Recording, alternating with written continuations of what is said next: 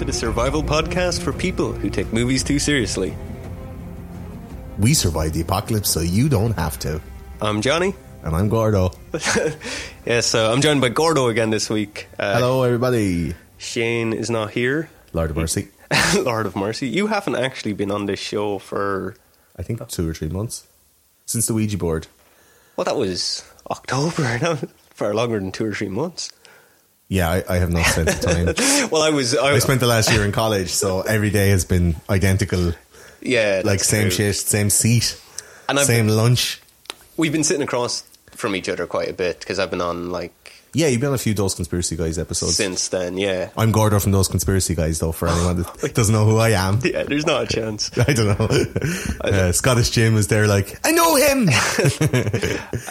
Yeah, and I done the White Press Play stuff, which is your new podcast. Yeah, great crack. We had, I released one, the last one was Misery, starring Kathy Bates and James Caan on White Press Play, and it was really good crack. Like it was almost like a survival episode as well. What would you do if a crazy bitch fucking broke your legs? Yeah, I was thinking after, we should just do a Misery episode. Yeah. Is it too soon after White Press Play? Yeah, it's way too soon. Yeah, I just give you the episode we did, and you can just change the start.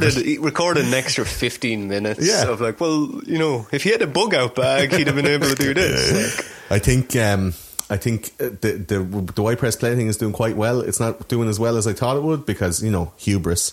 But I haven't been putting as much effort into it. It hasn't got the website isn't up yet and stuff because I just finished my thesis, handed it in on fake news, which was, I think, pretty on the nose. Yeah. And right up until the last minute I was writing about and then in Charlottesville and just today in Berkeley some people were and so the guy is going to be reading it going when the fuck did he stop writing? This is right up to the last second. So I haven't been putting as much into White Press Play as I should be, but Those Conspiracy Guys and White Press Play are going to take off like a rocket, and we have a live show coming up soon in the Generator in Dublin, so anyone in Ireland who wants to come and see us, I'm sure you'll be there, Johnny, will you? I will be. We're gonna do a little live show. Me and Paul and Eamon and maybe a few of the other heads. And what date is that? That's the 14th of September. 14th in Generator, September. And there's only maybe, Jesus, I don't even know if there'll be tickets left. There probably isn't now. Yeah. There was only 60 tickets because it's a small enough room. It's in the cinema in the Generator, and it's going to be a multimedia experience. And then we have a giant, humongous live show, a Monsters of Pod show. Those Conspiracy Guys. It's like you can use that name, huh? Monsters of Pod. It's like a fucking what is it? Traveling Wilburys of podcasters. So we're doing a big massive live show on the 10th of October. Oh, Podstock would be a great festival name. Loads of hash cakes. Yeah. If you download them, they will come. But they have the Sugar Club booked out, and there's a couple of 100 tickets for that one. Yeah. So they're all available there on Eventbrite, or you can get them on our Facebook page. And that is Those Conspiracy Guys. That's on the 10th of October. And if I update our website, I'm sure there'll be a link on ours too. Well, you guys are joining us. We're doing a survival adventure. Yeah, I'm looking forward to that. Do the people know about it already? No, they won't. Well, me, Paul Kelly, who's the other conspiracy guy, Johnny. I don't know about Shane. He's getting back to me. He's getting back to you. And then we have Paul and Jerry from Not Another Fake Newscast coming over from Scotland in their car, even with a trailer of stuff. Yeah, they're driving from Scotland. Old Waters won't get in their way. At the Giants Causeway. And we're going camping. We're going to do, I hope to do the Larry Murphy Trail, which is following the trail of dead body sites all through the Wicklow Mountains, and then having a camp, and then we're set up camp and do a few gear reviews and maybe some parlour games in the I forgot the name, the Hellfire Club. Hellfire Club. Yeah, on Saturday. That's on Friday night. We're going up to Wicklow and try and do some survival stuff, like starting fires, and do we actually have the chops if some shit went down? Could we make it in I can the answer wild? that now. No. I would probably last the longest because I have the most fat, so that I could technically I could stay obviously without water for 7 days you're done dead, but we're going out. I have the skills, I used to be a scout. I have all those knot tying certificates. It's like, it's just tie the rope that I will hang myself with when I run out of food. You can make sure it's going to work. Yeah, You're not exactly. just going to fall through it and break your ankles and just be left some dying. castaway, like with some broken leg shit. Yeah. Lord of the Flies. And we have a whole bunch of stuff that's been sent by the generous fans of Disaster Artist, those conspiracy guys, and Not Another Fake Newscast. Yeah, it's mad that people actually send stuff. You're mad, you hear? It's, I think, Christine, Rachel, who else? There was some notes on it. There wasn't notes on other ones. Yeah, because some of them are anonymous. It's weird. Yeah, there's loads that didn't have like names on it. Christine and Rachel sent a bunch of stuff. Sophie Jackson sent some stuff. Loads of people sent stuff, and it's all like massively appreciated. I had no idea it was going to happen. We put it up on Amazon wish list, and I guess you're going to put the link in the. It'll be in the description of this episode. Yeah. So you hit the wish list and you buy some stuff. Like, we got a fucking tent, and there's like water bottles and little cookers and. Yeah, I haven't seen a lot of them now. There's a bag over. Yeah, a big ass bag. Gordo's going to show me what came after this. I'm looking forward to it. I did see there's a mad big Bear Grylls canteen at the top of that bag. And at the bottom of the canteen, there's a little yoke you pull off, and you can boil water. So you can pull water out of like a lake, nice. Run it through a filtration system, boil it to get the bacteria out, and put it back in the canteen and drink it. It's fucking survival, man. But it was amazing. Like, it's fucking survival, man. Great quote. That's what it is. Bear Grylls. And like, I was really delighted to get all that stuff. So we're going to test all that out, review it all. Yeah, that's all going to be up on the Disaster Artist YouTube channel, right? Yeah. I'm going to make sure it is. I'm going to fucking make sure it is. And then we're going to do a bunch of vlogs and stuff as well, leading up to the production of the live show. So for the live show on the Sugar Club, you and me are going to do. We have a 3-hour show, and me and Johnny, and hopefully Shane and the other lads, we're going to do kind of a 45-minute testimonial of what it was like to be out in the forest. Could we survive? And we're also going to ask the audience some survival questions. Yeah. I was thinking as well, like, I can cut this out, but another good like segment for us to do would be sort of preparing for disaster, like how to pack the perfect bug out bag or something. Yeah, what would you have to put in it? Yeah. And make a list from suggestions in the audience. Yeah. Be a good interactive thing. So if you are coming to the live show, have a suggestion in your head, maybe something that somebody else hasn't. That's the big one. Like, I like the ones that you wouldn't take, because everybody thinks, well, obviously you're going to have flashlights and matches and stuff, but we wouldn't think about stuff like to put in a bug out bag, like tampons. Like, what happens if you meet a lady and she's like, "Hey, it's the apocalypse," and I'm, and you're all like, "There you go, baby. You can have them, no strings attached." Yeah, you can be the hero without having to like kill a raider. Exactly. Or like if you had a bunch of like sanitary towels, they could be used like to bind wounds and stuff like that. Like, but it's something that we wouldn't think of because they're not products that are in our life experience every day. Do you know what I mean? Yeah, no, that episode of Curb Your Enthusiasm has stuck with me where they use it to stop a nosebleed. Yeah, it could be done. Do you know? Like, put the wound together, super glue, and then like a fanny pad put it on the thing and then tie it down with... I guess that's what we'll have to, for the end of this, when this episode ends, we'll have to like come up with something you would add to your bug out bag for this week's scenario. Brilliant. Every week you add an extra thing. Yeah. I think like you'd be much more likely to be like raiding, country pub, bathroom, sanitary towel dispensers. Like, think about like where you're looking for stuff in the apocalypse. You're going into supermarkets, everyone will fucking go there. You're going to hardware stores, everyone will go there. Going into the public bathroom. That's a good in point, a country actually, pub, you could fuck the machine off the wall, right? And what it has in it is a whole bunch of mints. Yeah, Tic Tacs, living off Tic Tacs. So you could at least have fresh breath in the apocalypse, right? I'm sure there's some nutritional value as well, but minimal, like one calorie per Tic Tac. Yeah. But I mean, like, fresh breath will essential. Be overrated in the future. It's a luxury item. And then the second column is a fucking bunch of condoms that you can use for protective sex, or indeed carrying water, or putting over your hands to stop for if you had to deal with any kind of infectious shit. Carrying water is a great, because they're sturdy, they're strong, at least if they're... Fill them with water, put them in a bigger net bag or like a pillowcase, and you can carry like a whole pillowcase of water from somewhere to another place.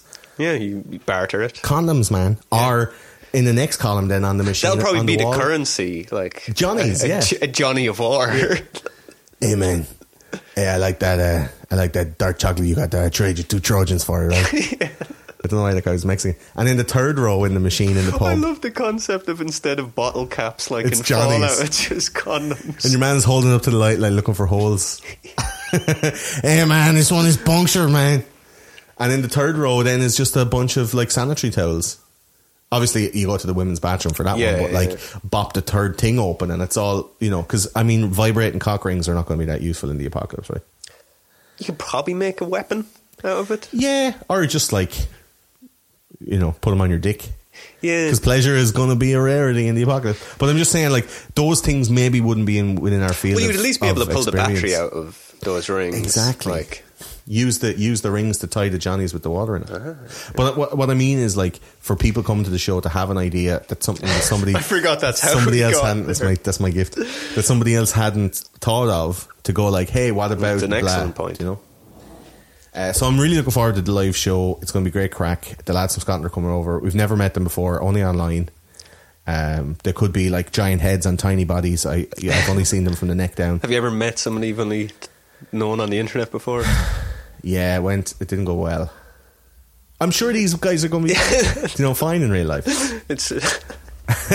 But no, I'm really looking forward to it. It's something we've never done before, and I'm looking at like loads of content. We're going to have a practice run kind of in the generator, and there's 60 stalwart hardcore fans that are going to come to that. Yeah. And it's going to be a multimedia experience. Going to watch a video and say, what do you think of that? We'll watch this one. We're going to have a look at Zapruder maybe and talk about some little bits and maybe look at some of the footage from these Antifa riots, or look at some stuff about micro-expressions and lying from certain people like presidents, and a bit of Trump doing the whole 666 thing. Maybe look at Katy Perry and some Monarch mind control. That's just stuff I've been looking over this week. Yeah. Reagan being told to wrap it up from a banker. From the bankers. These kind of little clips that you might see and they kind of seem disjointed or whatever. And I have a shitload of documentaries to recommend, and I might even, for the big show, I want to even put together a little kind of a booklet or something, like a keepsake, a takeaway that you can bring home with you. With a program, a program, with little stories and little bits and bobs in it, and pictures of what we look like in case you see us in the street. Conspiracy guys team the crossword puzzle at the back. Yeah, exactly. Who's going to make that? Like if you could get somebody to do the Where's Paul, like Where's Wally make style an actual Where's Paul for the back of it. If anyone listening out there wants to volunteer to do that, I'd appreciate it. If I had the art skills to do that, because I'd love to do like the Where's Wally style Kennedy assassination in the car, like in Dallas, and just you have to find Paul with the babushka lady and all the stuff. Yes, that's a book. That's like a whole book. It could be done. It's not that I haven't thought of it before. You can tell. I've had Kubrick faking the moon landing. Yes, you just have the entire Hollywood set, like, and Paul's peeking out behind the shuttle. But it seems to be kind of ramping up now at the moment. Now that I finish college, I'm going to smash the shit out of this show and hopefully be on Disaster Artists a bit more. Yeah. Now that I have time, multimedia mogul in the making. It's 4 M's. But I'm really looking forward to making these videos, these survival kind of it'll videos. be really good. Starting some fire from scratch and stuff. Yeah, we're going to have, I think we have like 9 different ways to start a fire. There's 9 separate products that will start fire. Like there's a flint ones, there's like a little thing in a key ring. I have like waterproof matches, I have magnesium matches. There's loads of different ways to do it. So each of us will try and start a fire and see which one is the best way to do it. Nice. Yeah, that's going to be really good. That kind of stuff. Now, speaking of fire, this week we're doing A Song of Ice and Fire, or Game of Thrones as the adaptions based on. I don't think I ever said at the start what we were actually doing this week. They knew in the title. Okay. Yeah. You guys know. Sometimes when I release an episode, I leave the title vague and I change it after 24 hours. So this is the Disaster Artists episode of Caddyshack. Because I was going to call this episode A Pod of Ice and Fire. Oh, nice. I'm sure there's a podcast named that. If there isn't, what are you doing? What are you doing? Get it out there. You've only like 1 season left before. Yeah. And 8 episodes, man. 7 was this season. 7 and 8 episodes next season, all an hour and a half long. You're about to be really disappointed. Is it 6? It's 6. Oh my God. Do you want me to disappoint you even further? What? It's going to be in 2019. Yeah, that's okay. Oh, okay. I thought that. Because I heard that. I was like, oh, for fuck's sake. That's okay. No, I think they're leaving it long so that all the old ones will get rewatched. Yeah, I'd say the next season is going to require a lot of post-production, and that's what's going to take. Because dragons. They're definitely not stalling it for the shooting of it, because that'd make no sense to leave those sets up there for an extra year unused. It just cost more. So, like, because I know somebody working on it, and I think they're starting in October anyway. Yeah, I'm sure they could film all the filmy bits. Yeah, but it's just the computer work. Like, it depends on how much money people are going to throw at them. Like, the more money you throw at it, the quicker it gets done, right? Well, yeah, that's always the way. So, I mean, seven episodes, and there weren't for this new season. Like, this episode is strictly about season 7, I guess. Well, it's kind of about the world in general. I don't. Right. Yeah, but 7 is so fresh. I think we're going to be talking a lot about that every Monday morning, baby. Yeah, and most of the before I looked at Reddit even, because I was like, I don't want fucking spoilers or anything, like, you know. Yeah, I streamed. I watched one of them live. Right, cool. Which is a nice feeling to, like. It's rare. Yeah. People don't do that shit no more, and I think it's taken away from the communal enjoyment of television, because like before, you knew something was on and everyone watched it the same day.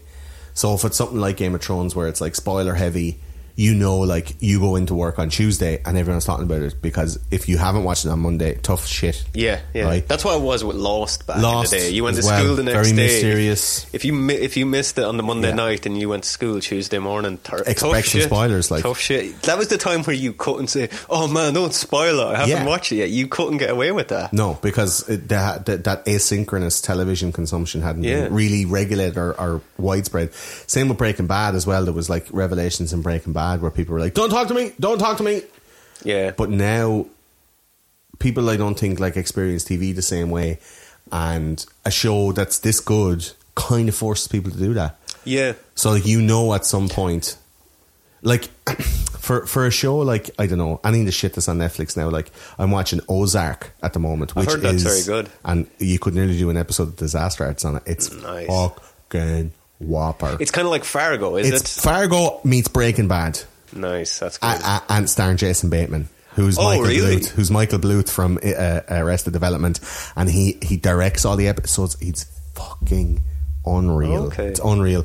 Basically, it's a banker dude who has to launder money for a drug cartel, right? And he does it in the Ozarks, which is like the lake in Missouri, and it's the quote is, it's got as much coastline as the whole state of California, right around this lake, like 1,106 miles coastline.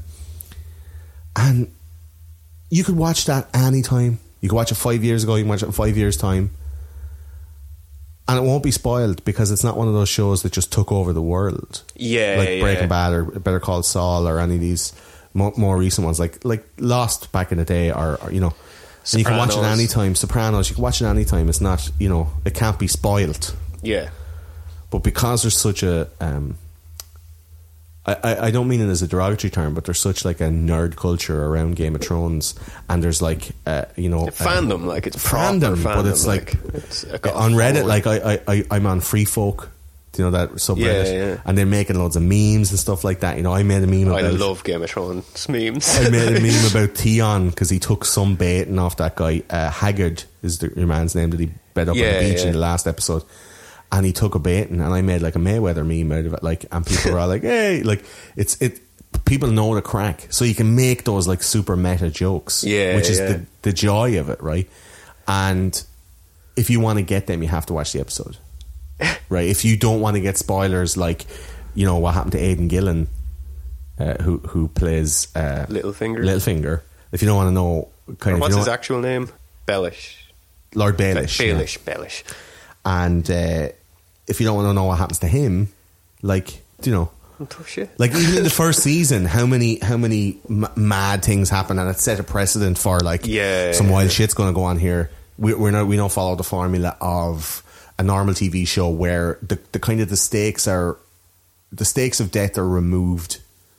Like, I was watching some of those Marvel things, like The Flash or Jessica Jones, and you're like, this is fucking bullshit, man. Like, these cunts won't die because I know they're going into a franchise later on where so that, like, the emotional and physical threat, the stakes were too low. I was like, meh. Yeah. So the stakes were very low, and the action was very low. So either have huge action and low stakes, or really high stakes and you can have very low action, like in Breaking Bad, because the stakes were so high because anyone could die at any point. But the whole point of what I'm saying is, like, when you're watching stuff on Netflix, it's asynchronous. It's not the same as anybody else. You can watch old shows. You can watch shows that no one's ever watched before. Like, I haven't watched that newest season of The X-Files. But I know no one's going to spoil it for me because you kind of can't, but also it hasn't reached as big a fandom to be talked about all the time. But something like Game of Thrones is a tour de force of TV that you have to... It brings people back to the old way of TV where you watch it all on a Sunday night or a Monday morning, and then straight away you go on the internet and you talk about it. Yeah, and I think that's a great thing, just because I don't think TV should be binge watched, really. Because I think what happens, and I've done it myself if I binge watch, and I do a lot of Netflix stuff because they drop it all at the same time. It's 13 episodes. Once you hit episode 7, you're out. You're out, and you're going through the motions, and you're looking on your phone. You're now watching it just to find out what happens, and you're really not taking it in.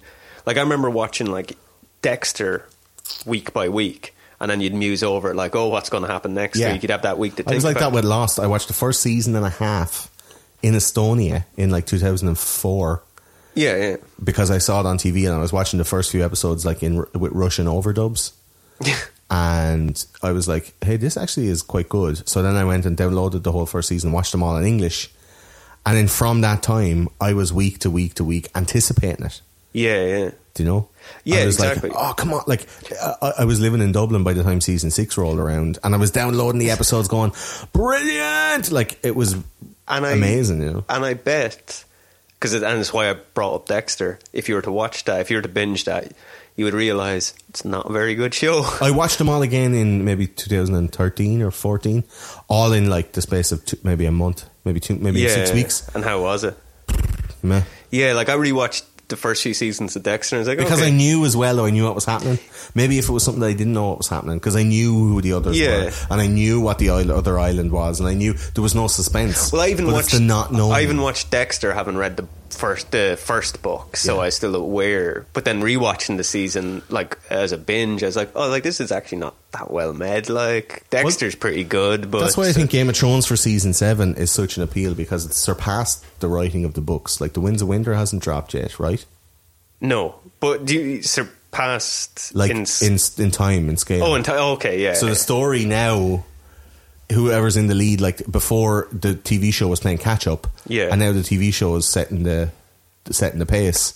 Yeah, The Winds of Winter will, and I think that's another reason why it's not going to be released till 2019 is because George Martin wants to get his book out. He wants to get the saturation of sales for that book, because people will want to know what's going to happen. But then, like, he still has another book after that. That's the thing. So will he have time to finish both and then release it at the same time? Who knows, man? No, he only, like, the last book only came out, like, 2 years ago? He has to hurry the fuck up then. They're already going their own direction. But just now that you bring up, like, them passing out the books, I think there definitely has been a drop off in the writing since once they got past where he was on the books. You can tell, like, the writing just changes. It turned into TV then. I would equate it to the like seasons 1 to 5 were a beautiful night out with an elegant lady. You have dinner, just dancing, cocktails. You talk about life. You know, you sit on the bonnet of your car and you look at the cloudless, starry sky, you know, and just melt into each other's arms. Then you go home, driving, and your favourite song comes on the radio, and both of you acknowledge that it's both of your favourite songs. There's a connection of souls, you know.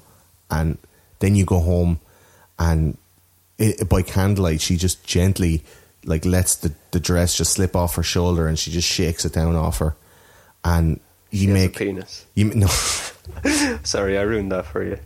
And you make, you know, like passionate, like soul joining love. Like you make love, and you know that the possibility of this person being in your life forever is very much there. It's one of those like once in a lifetime special nights. Like that experience is seasons 1 to maybe halfway through season 6. And then season 7 is when you wake up in the morning and you just like, it's like a real quick like pump and dump. You just want to fuck her and get out there and get a breakfast roll. You're just like, okay, come here, listen, it was great last night.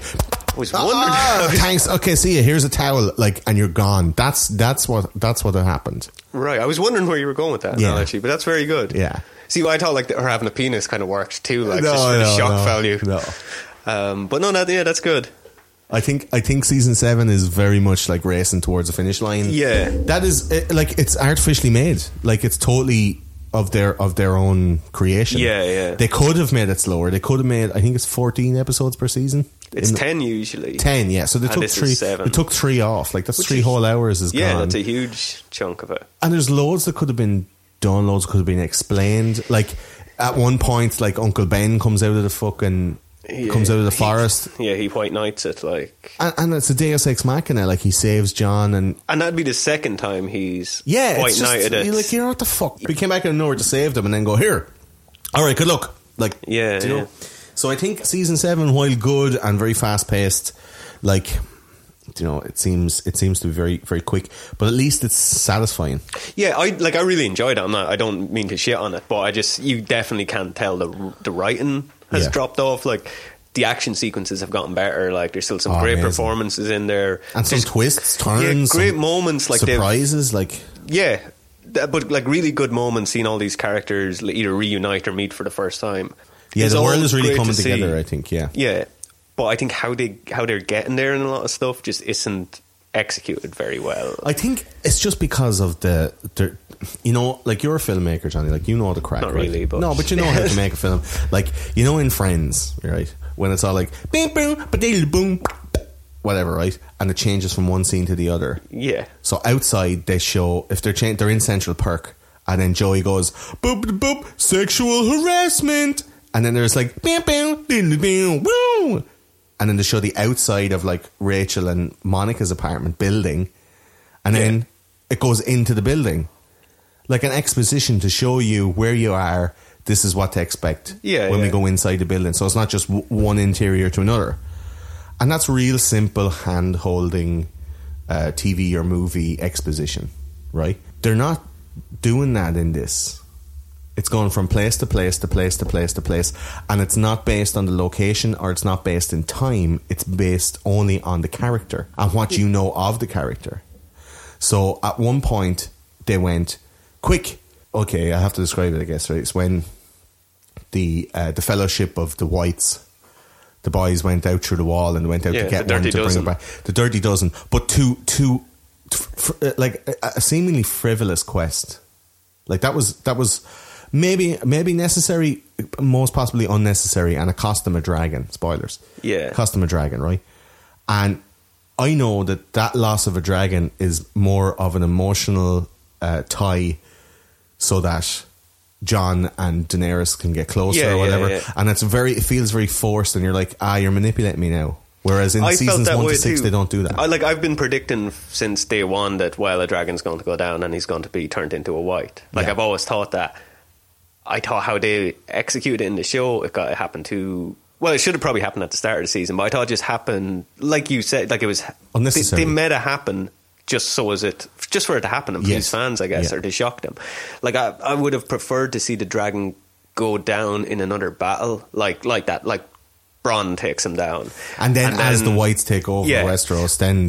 But obviously, the idea is the Whites have been planning for that. They've tried. Their entire plan was to bring Daenerys to them, because the only way they could break down the wall.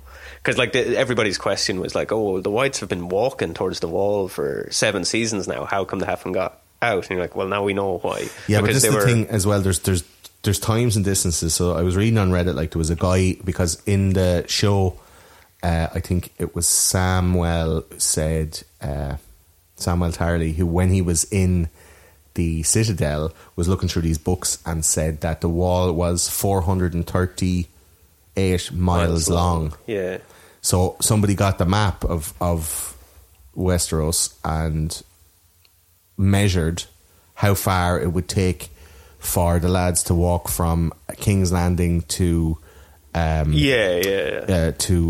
Highgarden, and then down to the other Casterly Rock, and then back to thing. So there was time scale said, okay, we're going to move this in a fortnight. Yeah, that was the first time Cersei set a time scale that she'd have the gold in 2 weeks. And now a fortnight has been mentioned a couple of times in the finale as well. Jon said it's going to take us a fortnight to get from there to there. One of the calculations that was done on slash they did the math was the crow that was sent to tell Daenerys to bring the dragons would have had to have flown at 800 miles an hour for the crow to get there, give her the message, and then immediately she would have to get on the dragon and fly another 800 miles an hour or more to get back to the lads before morning.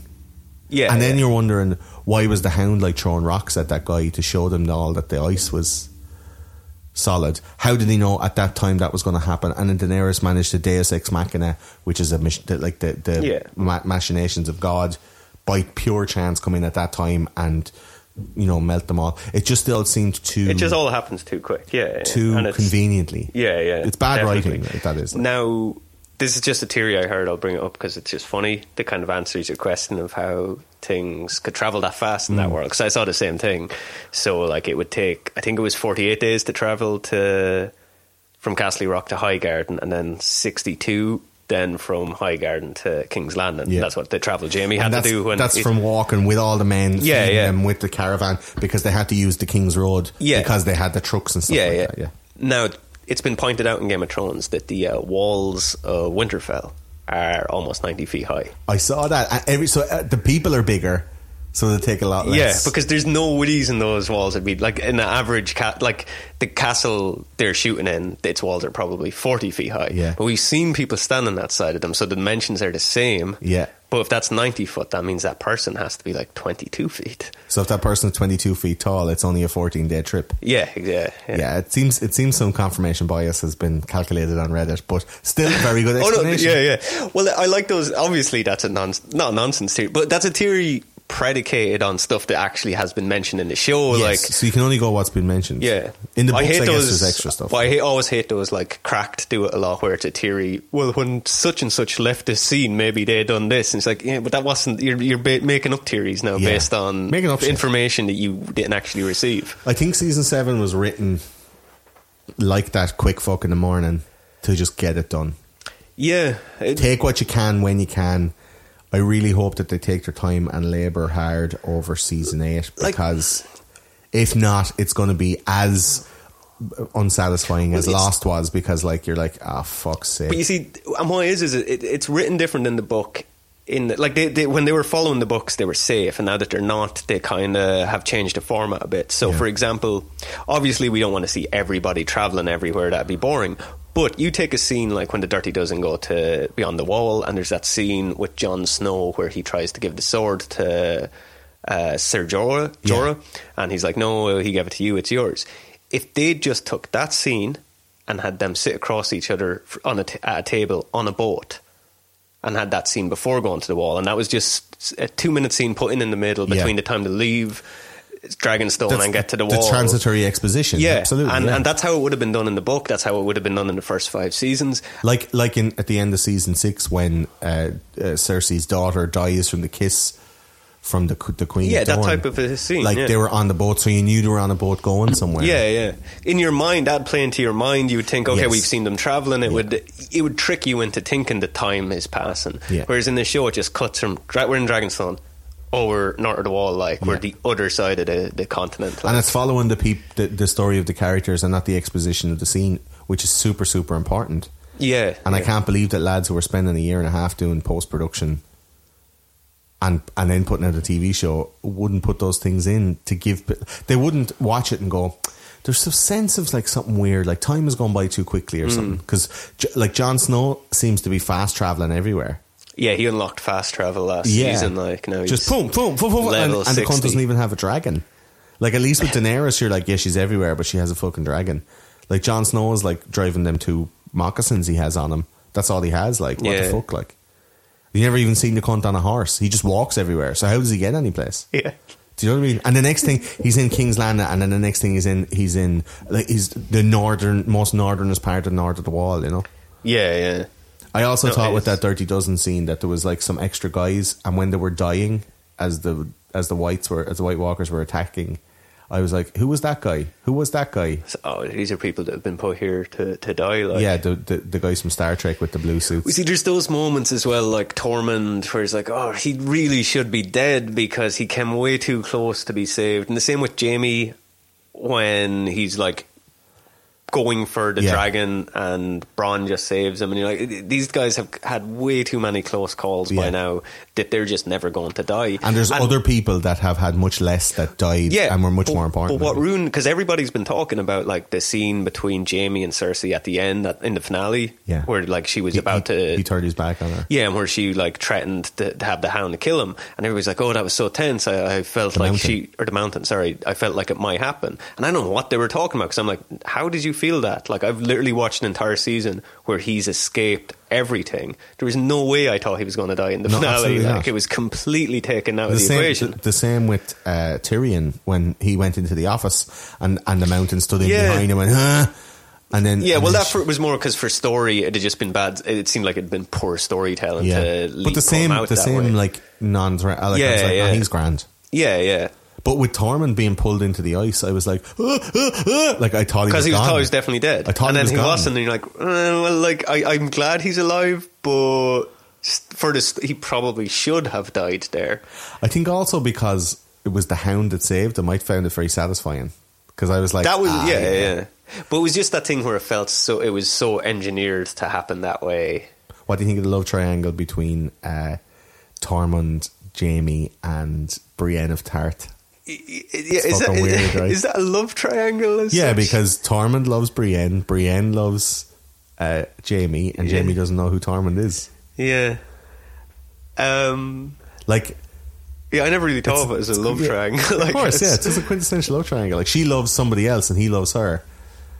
And when the Hound comes into it, then there's a whole other thing, because like that's how I thought you were going to say. The Hound. When they landed in King's Landing, I was like, oh, cool. I like having a walk. Yeah, I like their little exchange. So Brienne was going like, she's alive, and the Hound kind of gives a little smile, and he's like, yeah. Like if you're here, who's looking after her? The only one that needs to worry about protecting themselves is whoever gets in her way. Yeah. And the Hound gives a little smile. That's class. Like, that was really good. Because they're the two big the leader, the Many-Faced Men, and who's her sword trainer? Oh yeah, that kind of Brazilian sounding guy. I can't remember his name, but yeah.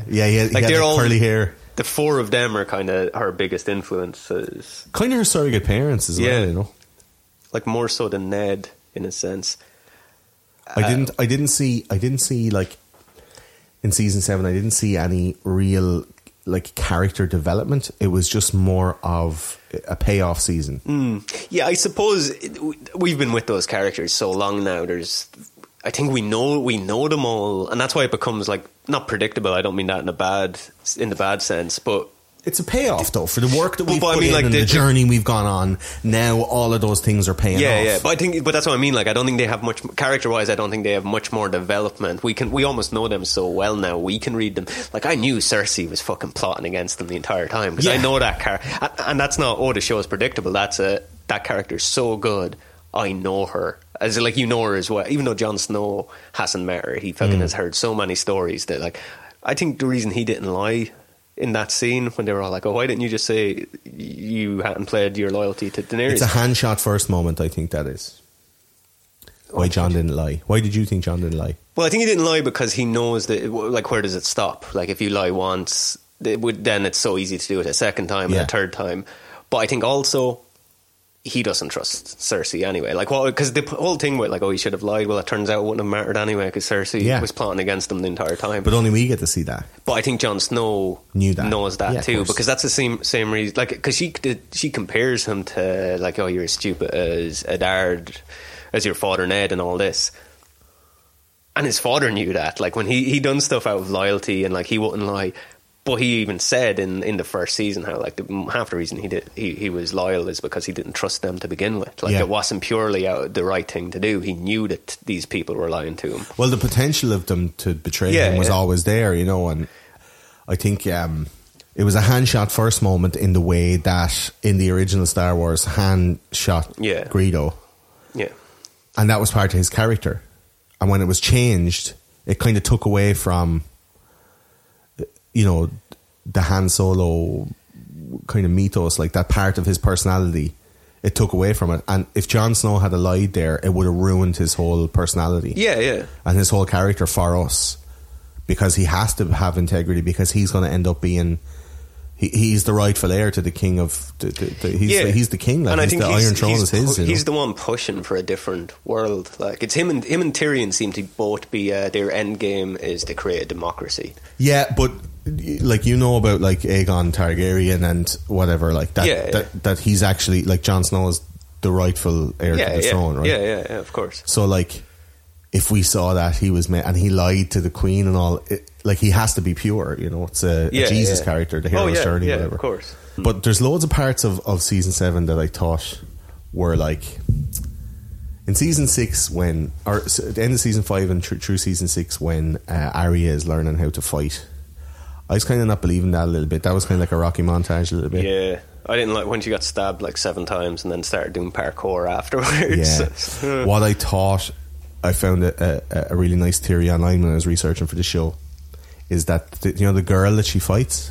Yeah. Did you see that as well? I've heard, yeah. So that other girl, the girl that has no name, that when they fight in the dark, the candle gets blown out.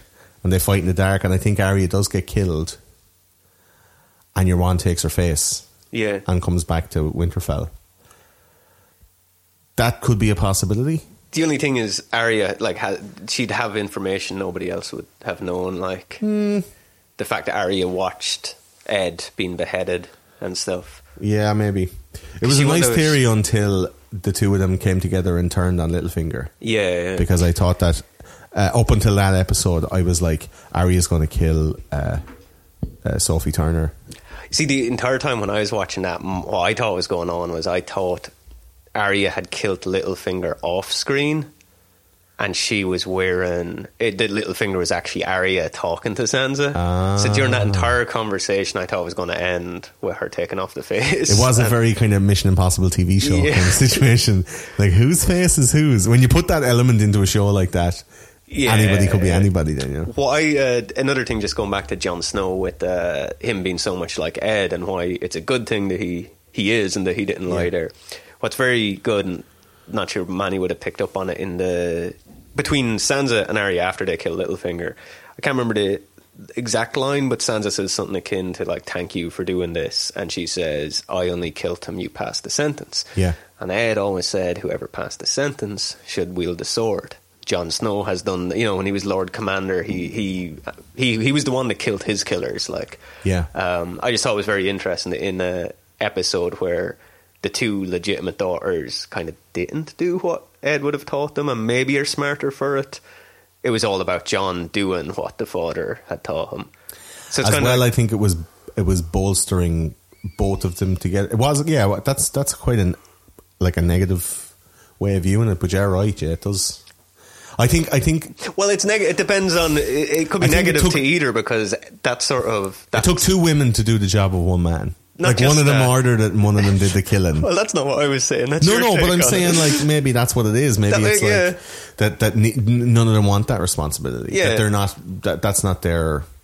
But also, they might be smarter because of it. Because thinking like that is what got Ned Stark killed. Maybe. Also, the conversation around what they were standing up on the parapets at the castle, and they were talking about, like, I never wanted to wear dresses. Father always tried to put me in a dress and it was itchy and I didn't like it. And then Sansa's all like, yes, you were never really like, a girly girl. Yeah. And Joanna's like, well, I never wanted to be a lady because I'd never be able to compare to you, so I had to be something else. And now I'm this. And then they said, you passed the sentence. Well, I only did the thing. So it was kind of this whole thing of, like, I know the role I have. And together in their symbiotic relationship, like, it was more of a bonding than we're not following what our father said. But it's a real nice catch, though, that's what he said, I think now it's just like, it's the last few strokes before the nut. Like, this is like, boom, boom, boom. Like, it's going to be 6 episodes of Battle of the Bastards. Like, they're all movie length, right? 90 minutes each. That's what people are saying, but I don't know where that comes from. Like, are we...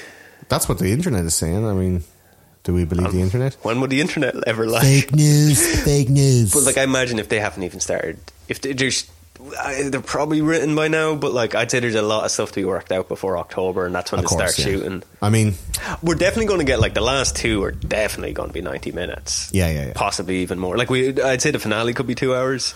Yeah, I want to be. I mean, there's too much stuff going on. Like, with the dragon melting the wall. I always wonder why they didn't go around the water in Eastwatch. Like they can't go in water. Yeah. Why is that? It's just a rule? Magic rules. They can't swim. Because that's why they stop at the ice when they're chasing the Dirty Dozen, because the ice breaks and there's the water. Yeah.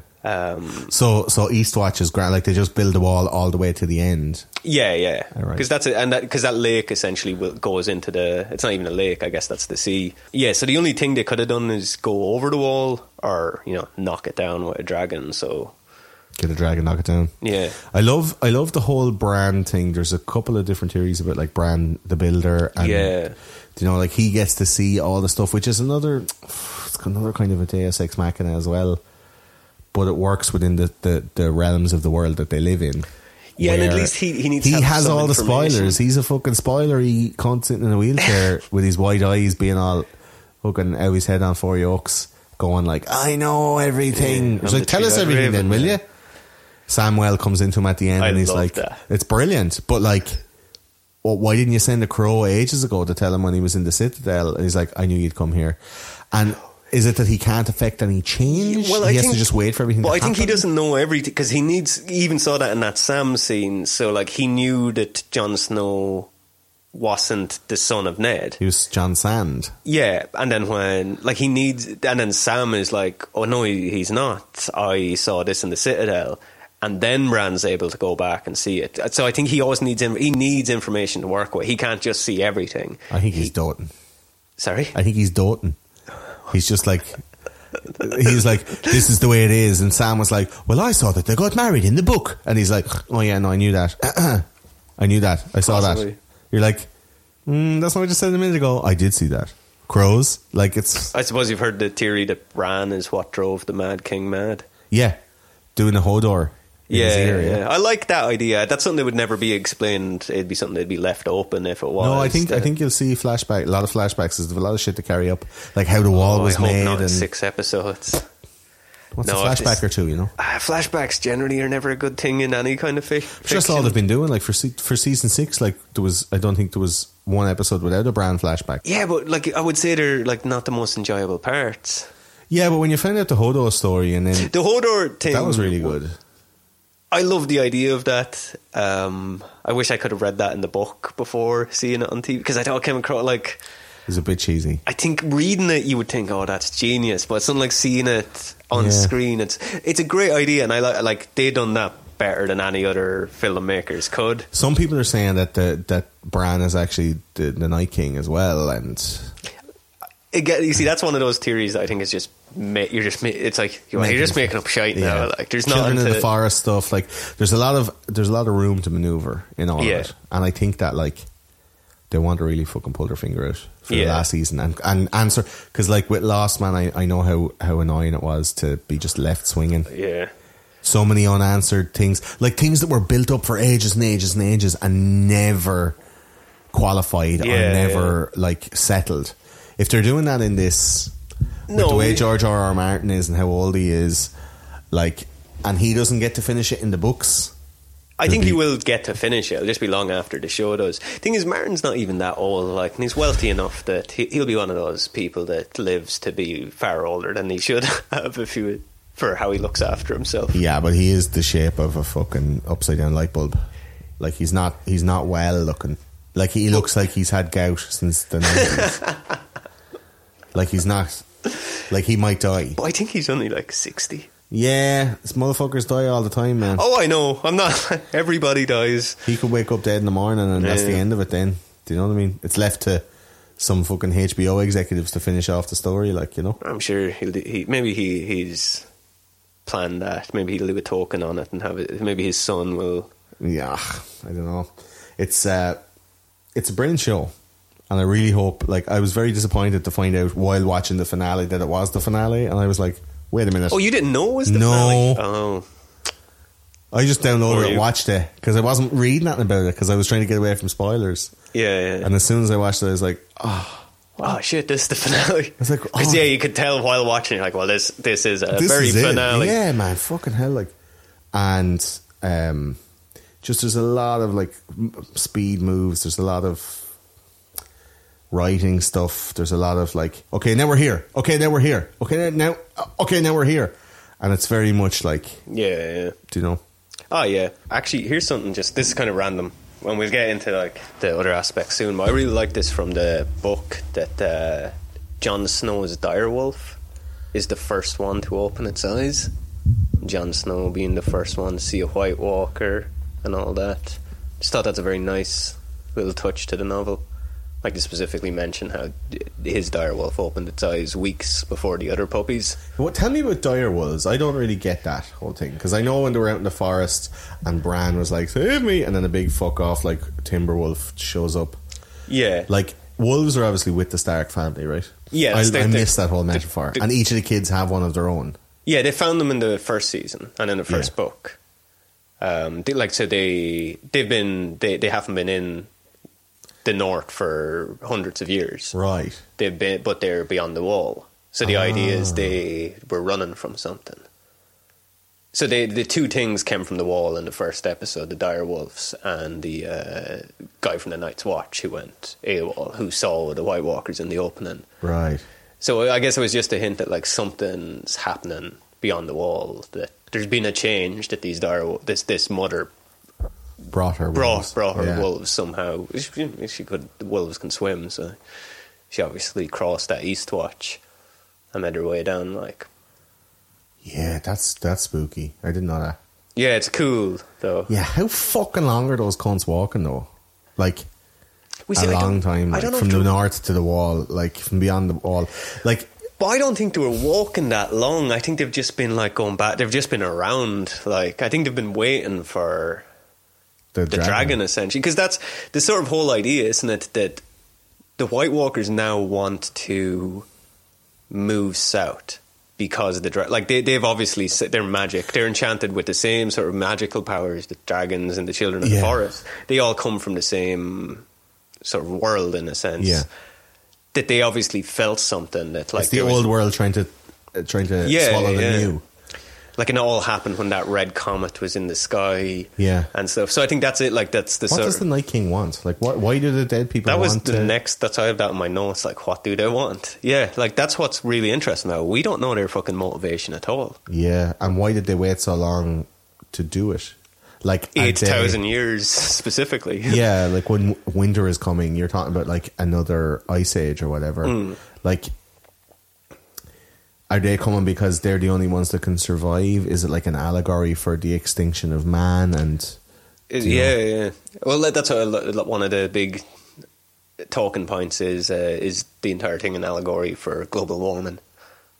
Yeah, that like the. Death is going to come for us all. Yeah, the White Walkers are essentially climate change, and everybody's been ignoring it because they're caught up in their own bullshit. And Jon Snow is fucking. All right, obviously, it's an allegory of the White Walkers are an allegory of climate change because they're like fiction. They're made up by a bunch of dudes in a room. Yeah, exactly. Yeah. We have an episode on those conspiracy guys about global warming. You should go listen to it. Yeah, depending on which side you're on. Like, fucking. Game of Thrones Al can Gore. Work. So Jon Snow would be Al Gore. Jon Snow, yeah. But yeah, no, it's just interesting that we still don't know their motivation, and I'm not sure how much you can go into it in 6 episodes too. Well, they're going to speak in episode 8 or season 8. Oh yeah, they have to. The Night King is going to speak. How do you think he'll sound? Imagine if he's like,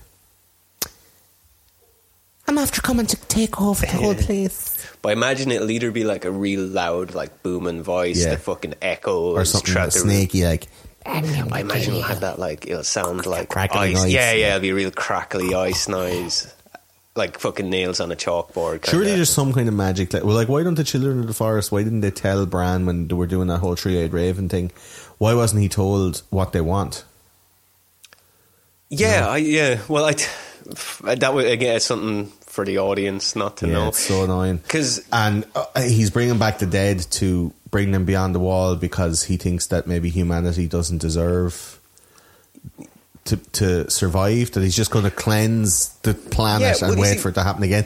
Is that the entirety of the planet? Because it's only 2 continents. Like what I kind of think is that maybe the White Walkers are, like, in Game of Thrones there's no good guys. Everybody operates in shades of grey, with the exception of maybe Jon Snow. Yeah. And to a lesser extent Tyrion. And Sam, of course. Sam seems like he's purely good. Yeah, but my feeling is that the White Walkers... Sam is neutral good and Jon is chaotic good. Yeah. But my feeling is the White Walkers are sort of that, like, the fucking... almost like the religious sort of view of what... that they've seen... It's not so much that they're conservatives, as you would say. Yeah, but it's like the rebirth of magic has kind of brought them back to bring back the old world, because they saw how humans have done without like the way it was back in the Age of Heroes. Everybody's killing each other for gold, like that they're just almost like Noah, like the God flooding the world and Noah building the ark. In a sense, the White Walkers are the good guys. Maybe it's because the dragons are reborn and they went like dragons are like an allegory for nuclear war and technology, and they're going like, can't be having that. You can't be having that. You're going to destroy yourselves. Yeah, but also it's like one person's rule then, and we've already had that. I often think about like the last king to have dragons. They talked about it when they had the whole meeting of the everybody coming together. Your man like had the dragon, conquered the dragon. It was the biggest one ever, and its bones are down underneath King's Landing or whatever. And then they had the dragon pit or whatever it was called, and they pick up a little jaw, and it's a little small jaw of a dragon. And they said, let them waste away here, and they got smaller and smaller and smaller, and then they died. So if those 2 dragons or 3 dragons were left unattended, they would shrink. Pretty much, if you tied them up and left them in a cell, right. So, well, like sharks, like they grow as big as their environment. Like, so when you hold like certain sharks in captivity, they just don't grow. Right. Kind of like that. And could it be like a thing of like, because they have such powerful dragons and they're willing to use them and let them fly free, and they're not like Drogo is not captured. Viserys died during the battle. Like, they have free reign, and maybe the Night King is like, well, humans shouldn't be wielding magic like that. I have to go down now and just say, look, this is the fucking crack. Yeah. You know how history is written by the victor, and as we learn from that, how Rhaegar's story was completely changed, and like Robert's Rebellion built on a lie because they rewrote it.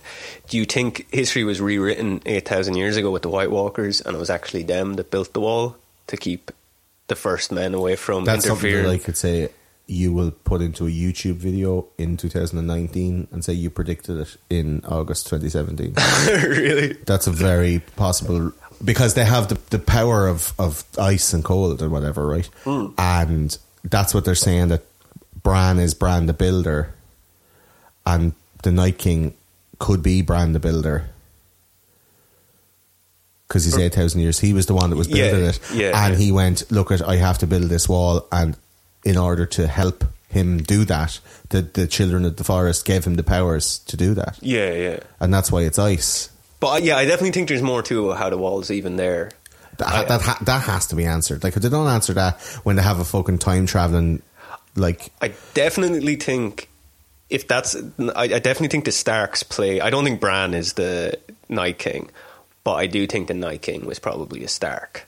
Or at least the Starks are descendants of the same first men that the first Night King, or that the Night King, the first White Walker, is a descendant of. I just feel like that has to tie together somehow. And I can't remember seeing it. I did watch it, but I think it was like maybe just like a small little snippet.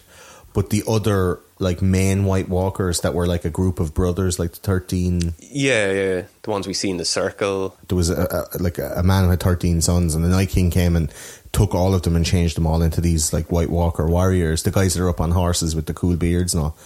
Like, those guys are like the heavies, and 4 of them I think have been killed already. Like, Jon killed one in the last episode. And they're like the in Lord of the Rings, where you have the 9 king. The 9 men kings, and they turn into like the Grim Reaper looking motherfuckers. Yeah. Like, what are they called again? I can't remember actually. Lord of the Rings. It's all this fantasy lore. Yeah, well, like they're the things like they're the White Walkers, and then the Whites are the zombies. Yeah. And it's like, and Samuel killed one, and John killed one, and all. And it's just like the way that scenario was put together. It seems like he was looking for protection for what's in the north that they're protecting. Yeah. And why does he need? Is that the rest of the world? Yeah. Like, is that the North Pole? Is that a portal to somewhere else? Is it? Yeah. If this is the only part of the world, like, surely they're on a globe, right? I think. Have they ever sailed far, far west of Westeros? Have they ever gone south? Is there any? Is Dorne the lowest part? Yeah. Like the lore says that giants and the children of the forest helped to build a wall, but like the children of the forest made the Night King. Yeah, and we saw that in a vision. So like, but you make a good point in like just the fact that he's been turning people for so long, like that he's obviously he must be protecting. Like the Night King has had a reason from day one. Yeah. To create not necessarily an army, but like brothers almost, or sons, whatever you'd call them. I would say, yeah. And like they're not just a random evil force. Like we've seen that a very brief clip of him in like an ice palace with the baby in the who was that baby? I can't. Yeah, I don't. Yeah, know? We don't. Was that like Aemon Targaryen, or was that one of the Mormonts? Was it like who? Which of the kings was it that he was able to put that into? You know? Yeah. There's a in the book there's mentioned, and it's only a myth. Like there's loads of stuff mythology in the novels that they're just stories. I've never read the books. You see. Yeah, I only read them when the Red Wedding was somebody spoiled the Red Wedding for me. Actually, a bunch of people did on Facebook, and that was season 2, season 3. I think season 3. I stopped watching it then for about a year and a half. I done revenge is a dish best served cold. So I read all the books and I kept a note. I done like Arya. I had a list of all the people who spoiled it for me. And then like as the season was going on, I would just send podcaster has no name. I would just send them messages. The mountain actually gets poisoned and comes back from the dead, and I just throw it in randomly in a message. Yeah, and completely ruin it for That's them. another thing that's weird. Like I'd love to see him without his helmet. Now sorry to keep going back to this season and just talking about these points, but I did find it funny that Cersei needed proof that the dead could come. They had to go beyond the wall to bring Cersei back proof that these creatures were coming back from the dead. Right there. And it's like, look, just turn around, look over your shoulder, look at your man there. I missed that. Like, how did he come back? Who brought him back? What's his name? Her hand, the creepy guy. Yeah, the lad in the black cloak. Yeah. Because he's into alchemy and all that. He's one of the last remaining of whatever the guild that he works with. Yeah, can't remember what they're called, but it was so. I did actually such a clean slate. Like it was like, yeah, fuck all that. You just invested your whole thing in a whole bunch of characters. Fuck all them. I'm going to blow them up with some green bullshit. At the end of season 6, I was like, I liked that though. I did. I liked when Jamie, because Jamie had just returned and he sees her and he's just like, oh, I'm fucking the Mad King. That was the moment where I'm like, Jamie, this is going to end with Jamie killing her. I do like the prophecy of the prince that was promised as well. That's a kind of a thing where it's of the same tactic as Lost, where there was 6 main people. Yeah. So you had like Hurley and Saeed and Jack and Sawyer and Jin. It is worth mentioning as well that George R. R. Martin's favourite TV show is Lost. Yeah, because I think there's that element of finding out who the special one is, and he knows that that's a magic thing. Like in people, they're all like, I want to know, is it him, is it him, is it him? So there is a prince who was promised. Yeah, there is like prophecy that has to be fulfilled, and you're one the witch who told her like you will be killed by, and she used some word that means brother and the younger brother. And this is the one that told. Sorry, this is the one that was talking to Cersei when not the red witch. Yeah, the rotten one. And she goes, you'd be killed by your younger brother. And Jamie was born after, so technically he's younger, has the golden hand, all the stuff. So they think like that Jamie could be the prince who was promised. Then they go through all the evidence of why John could be. Like, it's all very... I think it's going to be so unfair if John is like the heir to the Targaryen throne. He is Daenerys' nephew, after all the work she did of getting all the armies from all across the world, the lads across the Great Grass Sea, and freeing all the lads in Meereen, and all the shit she went through and got raped and fucked up and betrayed and all that stuff, to come here to get it all done just for Jon, who was like, I'm up enough. But I don't think he'd stand in her way. I think, like, especially if they're together, then he's cooked. He's fucking cooked. He's a white knight. No, it is. He's a fucking. If he's the rightful heir to the throne and he doesn't take it, and he goes, but wouldn't he'd be king and queen? Yeah, but she's his auntie. Targaryens are known to. Maybe it's my prudish nature. Yeah, king and queen would be good. If to see the two of them sit as king and queen would be cool. But this is what I see. But still a bit weird. This is what I see happening with that. You saw, remember that look Tyrion saw, like in the finale, saw Jon going in, and he just looked worried. Like Tyrion didn't look. He knows that they're going to have a baby. But that shouldn't worry him. Why? Well, why would he be worried about them having a baby? Because then he wouldn't get any attention or whatever. Like he'd be all like, "Oh, there's a new baby now." No, I think his worry is because the two scenes that stand out with him in that episode was when he's talking to Cersei and he says about how Daenerys was going to ride in here with her dragons and just torch the place, and he was saying, like, I'm the one that can keep her in check. And then in a later scene where Ser Jorah recommends that Daenerys flies to Winterfell, yes, so she doesn't travel across the road, and then she wants to travel. Jon is the one that convinces her not to. And Tyrion kind of gives a look then. I think Tyrion's losing his control over Daenerys then. Losing his control, yeah, and not just losing his control, but that Jon, I think he fears that Jon won't be able to keep her in check. Right. And that she might go full Mad Queen with Jon not having the balls to stop her, maybe. That's what I think. Like, Jon should and will have the balls to be like, I'm the fucking king, mind your manners. See, I don't think he'll have the balls to do that, because I don't think he doesn't want to rule. He didn't even want to be the king of North. Jon Snow doesn't even want to be alive.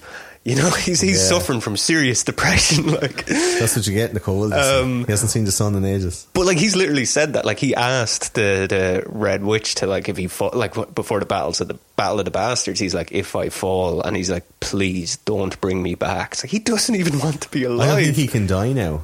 No, I think he can. Can he? Yeah, if he's like the other followers of the Lord of Light. But I think he can always be brought back now, but he just doesn't want to be, because he's definitely suffering from serious depression. Those guys were so cool. Your man with the flaming sword is so fucking cool, man. But I think what will happen, like, he'll be happy to rule with Daenerys, and Daenerys could have more of the power, but when she goes full Mad Queen, he'll probably end up having to take her out. And I think that'll, like, because I know the show will have a bad ending. Yeah, that's going to happen. I can see that happening. I say the show ends with him on the Iron Throne, because it seems likely that George R. R. Martin would give it that sort of a bittersweet ending, where the one guy who was good all along and who doesn't even want to sit on the throne. Same as Hurley in Lost. Hurley was the guy. He was the king. And he didn't want to be. He wanted Jack to. He even said, I don't want this. I want Jack to be.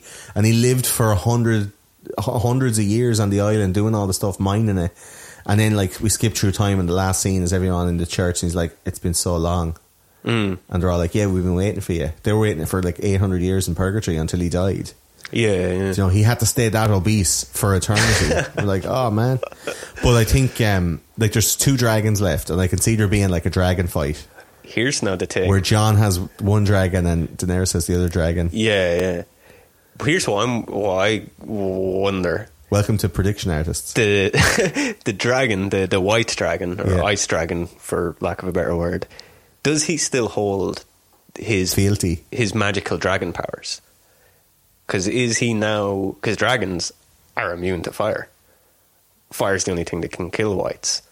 Is a white dragon immune to fire? A blue eyes white dragon, Yu-Gi-Oh. And he, like, dragon. What was the blue stuff? Was that fire, or was that? I think that was just fire.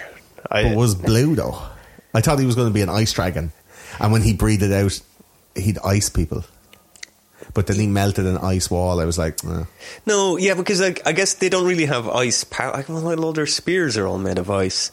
I think it was just fire, and it's just the blue touch is just the same reason their eyes turn blue. It's just that's their look. That's their magical powers. Because you remember the children in the forest? Remember they had those little grenade things? Yeah. And they had a very blue fire too. So I think that's just whatever magical. And if they created the original White Walker, it makes sense that they'd be imbued with the same kind of magic. Yeah, same blue. So many things could happen. I wouldn't like to be there. I would like to be there when that shit is going down. No, yeah, because White Walkers now, I'm not sure. How would you fare against a White Walker? Or a white first of all, like if a white, I think I could take. Me and you were up on the wall, like if I had like a dragon glass dagger or a dragon glass spear, and I knew all I had to do was just hit him a pop with it, and they'd go down like a bag of spuds. Cool. If I was just with a sword or whatever, and I was chopping cunts in half, and then half their bodies were like climbing after me and all. The thing is, if we were in the Game of Thrones universe, you wouldn't have a sword. Like I can see you as being more of you'd have the battle hammer. That'd be your a hammer and an axe would be my. Yeah, and that's in real life in the survival. Like I said on the show before, like I'd have like a 4-pound lump hammer, and then I'd have like a block chopping axe, like a small, maybe like 300 gram. All metal. Because if you were cast in a fantasy, like you've got the look of somebody that'd have the hammer and. Yeah, I'd be kind of like a Gimli sort. I wasn't going for Gimli. No, you would. Yeah, well, I mean, like, or a Haggard or a Tormund or somebody, a kind of a thing. So I think, a hammer and an axe would be mine. Blunt force trauma, but I would need like an axe made of dragon glass. Yeah. I'm a hammer made of Valyrian steel. I'm slight of frame and stealthy, so I'd either like I imagine double daggers. Double daggers are just archer. Archer, I don't know. You see, wood dragon glass arrows. I can only imagine because they spent like 3 whole episodes mining all the dragon glass out of Dragonstone. So surely, like, they're going to be making them into arrows. Because if they didn't, they'd be silly gooses. They're going to have to for that fucking dragon. Yeah, but will dragon glass kill the dragon? Because he's a dragon and it's dragon glass. Yeah, so many unanswered questions, man. If that stuff can kill them, they're fucked. Which part of Westeros would you like to live in most? Well, like if you just have the choice, it does seem like Dorne would be the. Oh, that's not technically. It seems Westeros. like Spain to me. Yeah, or Mexico. They seem very free. Yeah, sexually. Yeah, very, very liberal down there. Very, but also there is kind of a lawlessness. Like you could get murdered and there'd never be justice. You know. Yeah, I feel like that's the case in the rest of Westeros too. I don't think so. I think in Highgarden there is a definite sense of justice and loyalty to the ruling class. Winterfell, it'd be cold, but like it. I think I would trust the Starks more to rule. I would pick Winterfell if it was me, or maybe. I wouldn't mind being in that place, not Marine, the place before that, where the big massive rich black dude was. Yeah. So over in Essos. Yeah. Yeah. See that place seemed more like the Free Cities seemed almost more dangerous to me. You could end up a slave, end up with in the Unsullied. Yeah, I wouldn't be losing my Mickey or anything, but I wouldn't be into Dothraki because I'm too, I'm not as into horses. But like Essos seems to be the kind of the Middle East. Yeah. Do you know? Yeah, that seems very based on Arabian mythology and stuff. Yes, yeah. It's all very like the stands, Uzbekistan, Turkmenistan. Yeah. They have those affinities to horses and stuff as well. Yeah, like even the Dothraki are very much the Mongols. Yes, Mongols are Afghanis or something like that. You know? I do like the whole Bravos idea, and I think a lot of mythology and stuff. I would be into that, like the money, the usury, and the business. I think I'd be quite good at the business part of it. Yeah. I would probably be most useful in, and this is like bigging up myself, probably in the Citadel, and that's in like the south. It's isn't it? It's underneath. It's not in Westeros. It's like. I'm not sure. I'm not sure. There's an island. There's an island at the bottom there that has some secret shit in it. And I was reading. Oh, you're right. Sorry. Yes, you're right. It's kind of between them, but isn't it? Yes, it's between them in the middle. And I was reading that on the very, very west coast of Essos, there is a cave, and it has natural wild dragons live on that whole area. Right. And no people live there. So is this? So where is what do you call it? Valyria is over that side on the northeastern part of Essos. Because that's how. So when Valyria was destroyed, that's how the Targaryens survived, because Dragonstone was an island in between it and Westeros, and they were kind of hidden by the natural sort of cave structure of it. They survived the destruction. There's an amazing amount of backstory, and the fans are like, there's a fan wiki there. There's essentially 8,000 years of a backstory. Yeah, it's amazing. Like, a load of people have all the history put into it, and there's a lot of energy and love being put into it. Like, I really like it, you know. The thoughts of like Flea Bottom, it seems like medieval England. Yeah, and a lot of it is kind of built up like England, where, you know, Bravos could be like Greece. Yeah. Where like philosophy and business and banking and all of the idea of money and all this kind of stuff started. And the north is kind of like the north of England, the north of Europe. It seems like Europe before it broke up into its component parts. Yeah. As you go down through the middle part, it seems kind of Bavarian. So you go into the likes of the Baratheons and all. They all seem quite blonde and Aryan. And then as you go a little bit further, then you're into like Mediterranean climates and also Mediterranean looking type people. So it seems, you know, like it could be a pre-formation of Gondwanaland or Pangaea before like there was a great winter. Yeah. Humans practically got wiped out, and then the continent separated and whatever. Yeah. So there is an America on the other side of the world that we haven't seen yet, that nobody has come from. Yeah, an undiscovered land, so it's not on any of the maps. Or just an Africa. I never actually thought about that. That's very interesting. Yeah, because up until like 1300, until like Magellan and stuff like that went below Spain, the centre of the world was Jerusalem, and Africa wasn't even discovered yet. Yeah. There was 2 continents on the map then. But I just looking at the map of Game of Thrones planet. Their planet needs a name. Is it not the same planet though? That's the thing. Is it not supposed to be Earth? Well, I think it's just alternate. It's like, I guess with Lord of the Rings, it is Earth. Yeah, it's the third age of man or the fourth age of man. Yeah, it's never really, I guess it could be in Game of Thrones, but like a lot of fantasy, I just see them as being, well, that's just another planet. Like Planet of the Apes turned out to be Earth after all, you know. There was something I was going to bring up there, though. What were we talking about? No, it doesn't. Oh, okay. So that's where you would prefer to like live. I think the easiest would be in the Citadel, because it's just reading and researching. You just want to be Sam, like that. Yeah, but also like I think I get bored too. Like I'd be making shit, like making drugs or making, you know, doing something like, or entertaining. Like the entertainment there seems very minimal. Like no one's having a good time, and I think it's overlooked, because back then people would have been having a good time sitting around fires, playing musical instruments. Like I saw fucking Ed Sheeran in it, and I was like, I'd actually rather eat my own shite. Yeah, that was very distracting. Like, what the fuck? It was really distracting. That was stupid, a little bit. And you know, these soldiers going around, mercenaries and all these guys, like there's so many different groups of people, and it's very similar to our world, like where there's so many different people that you could kind of, where would you like to be right now in the world? Like, oh, I'd love to go to Southeast Asia, or I'd love to live in Korea, or I'd love to live in, you know, the steppes of Russia or in Siberia or something like that. And all these people all have different cultures and different customs. I think the Citadel would be a nice place for me to be, because I might find something, knowing what I know now.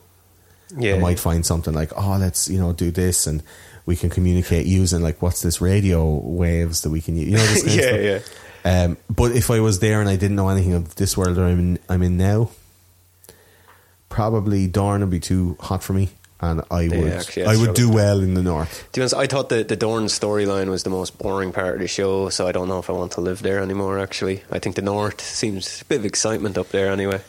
Yeah, a lot of stuff going on, but I thought in Dorne, like, there's lads fucking riding all over the place, and everyone's a sexy bastard, and it just all seems very liberal, and a lot of cool shit happening, and everything looks beautiful, and it's all, you know, looks great, and everyone is fit and well, and, you know, it's all very olive oil and pizza pasta, and like I think that they didn't do it justice, and a lot of people say that from the books, like, they didn't do it justice. Yeah, that is all it was. Just because you had said that, you know, it seemed like this could be Earth. This is just a different age of man or whatever. Do you think, what are the possibilities in the world we actually live in, that there was this old age? Oh, absolutely. You think it's... Oh, it's an absolute certainty. That there was the Age of Heroes with dragons? Absolutely. Really? Absolutely. Okay. Dragon glass is diamonds, man. Think about it. Like, right. In our Anunnaki episode, they talk of these ancient civilizations and stuff. If you're talking about like 8,000 years of history, all you have to do is look to China. You know, there's fucking 10,000-year-old tablets wrapped in like lamb felt and fucking straw buried in the ground in Mesopotamia in ancient Sumer. Yeah. And they pulled them out of the ground, and they're more than 10,000 years old, and they have fucking like shit that people forgot for 9,500 of those 10,000 years about astronomy, about science, medicine. I mean, you like, look, there's stuff directly. Game of Thrones was directly inspired by that we've forgotten how to do. So, like Valyrian steel is based on, is it Damascus steel that the Greeks made? Or Damascus steel? I'm not sure how it's pronounced. Some special type of folding. Special type of steel. Same in the Highlander. When you're talking about Highlander, those guys made it like. Japanese dudes making weapons that are fucking impossible. Yeah, but now we have no idea we can't replicate that steel. And the same way, even like wildfire, like I think we even talked about it in like the Peak Isle episode about Greek fire. The Greeks use, and again, it's something they don't know how they done it. They can't replicate exactly what they would have done. So we have lost all that. Like there's loads of knowledge that we've lost. A lot of knowledge. As well as like the alchemy and this kind of stuff. Yeah. Like there's etchings, and they say that they're, you know, whatever. There's etchings of like helicopters and tanks and cars and stuff on 10,000-year-old walls. Yeah, but that could have just been some guy that was just bad at drawing a bird. Yeah, but at the same time, it looks like a fucking Black Hawk helicopter. It looks like someone came and told them this is what this thing is. Like look it up, folks. It's pretty there, you know. And a lot of stuff that is in all the religions is all very, very similar, and could be a thing that's only a couple of 100 years old. I mean, sure. There's books that are a lot older. There is stories from civilizations that are a lot older. Like what the Hindus know and what these ancient peoples like that have been situated in a place for hundreds of years, and they have this oral tradition of passing down these stories, and they tell these stories, and it looks like, there's been fucking people here since forever, the first men. And a Russian scientist called Ernst Moldashov actually went and started doing these like experiments on people's eyes, and he ended up finding, like we talk about this in our Anunnaki episode as well on Those Conspiracy Guys, if you want to go listen to it in more detail. He does this. He was an eye doctor, and he wanted to cure blindness in people in developing countries, and he managed to like look through this genetic thing to find out a cure for this congenital blindness in people who are living in these third world countries. You know, they're getting cataracts all the time and as young kids, and you're like, what the fuck is going on, you know, like sickle cell and shit. And he traced eyeballs all the way back to like Tibet, and he says, against like some kind of like sociological or anthropological knowledge, that we came from like the cradle of life in Africa, and you know, we all came from black people and blah blah blah. He says that there's actually like an artificial implant in the DNA that was changed, and he could tell exactly when and where it was, and it was in Tibet, and he went to Tibet to try and find it. And that's why, you know, on those Tibetan like necklaces you see that weird eye. So the Tibetan eye, and it has like a weird thing, and there's like 3 little like curly lines coming out from the bottom of it, and it has like a weird eyebrow, and that's the eye shape, you know, that has magical powers. And he thinks that there's aliens and or like ancient civilizations, something akin to a White Walker, or you know, like giants. There are accounts of things called the Nephilim, which are actual real life giants or whatever, and they could be like some kind of alien descendants. Anunnaki as well. Like there's all these stories of 3, like 2 men and a woman, all through the different ancient religions, and these were Enki and Enlil, the 2 lads who were descended from the king of Nibiru or whatever, the Lord of Nibiru. Like all of these things are all written down, and they could be a heap of shit, or they couldn't, because a lot of things are kind of like, oh yeah, that's what that is. But then I suppose how, like, they're written down for what reason? Because like, think in 8,000 years, or well, more than that, maybe if someone finds a book of Game of Thrones, exactly, like, this is our history. Yeah, because they're very much written like it's just a narration. It is very interesting that every cultures that hadn't met for the thousands, separate for thousands of years, all created the dragon. Yeah, which and all. I absolutely believe that there was dragons. There had to have been. And what's funny is because typically, even though in Game of Thrones it's got 2 legs and wings, but typically a dragon has like 4 legs and wings, which is kind of interesting. Because when you make up a creature, you tend to base it on stuff you've seen. And evolutionary, any creature that has wings, they give up 2 they give up the front 2 limbs. The front 2 limbs for their wings, whereas like it seems like... But that's their appendage then. They use that to perambulate like a bat would. Or like a... Yeah, but I mean, so the idea that like, well, it's just... Because a lot of people say, well, a dragon's just something you naturally would make up. But it's funny, they all made it up in the same way. They kind of went against what you would see in evolution. Well, like there are much more serpentine dragons from like the Asian perspective, where they seem much longer and they have the face of a dog rather than of a lizard, and then you get the Western version, which hasn't got the front. I think, like realistically, it's more like a Tyrannosaurus Rex than it is a dragon or whatever. Realistically, I think what probably happens is when they do create, it's based on whatever creatures they would fear. Like, so it's like if you're from a if you've got if there's snakes, you're going to create and be more serpent-like.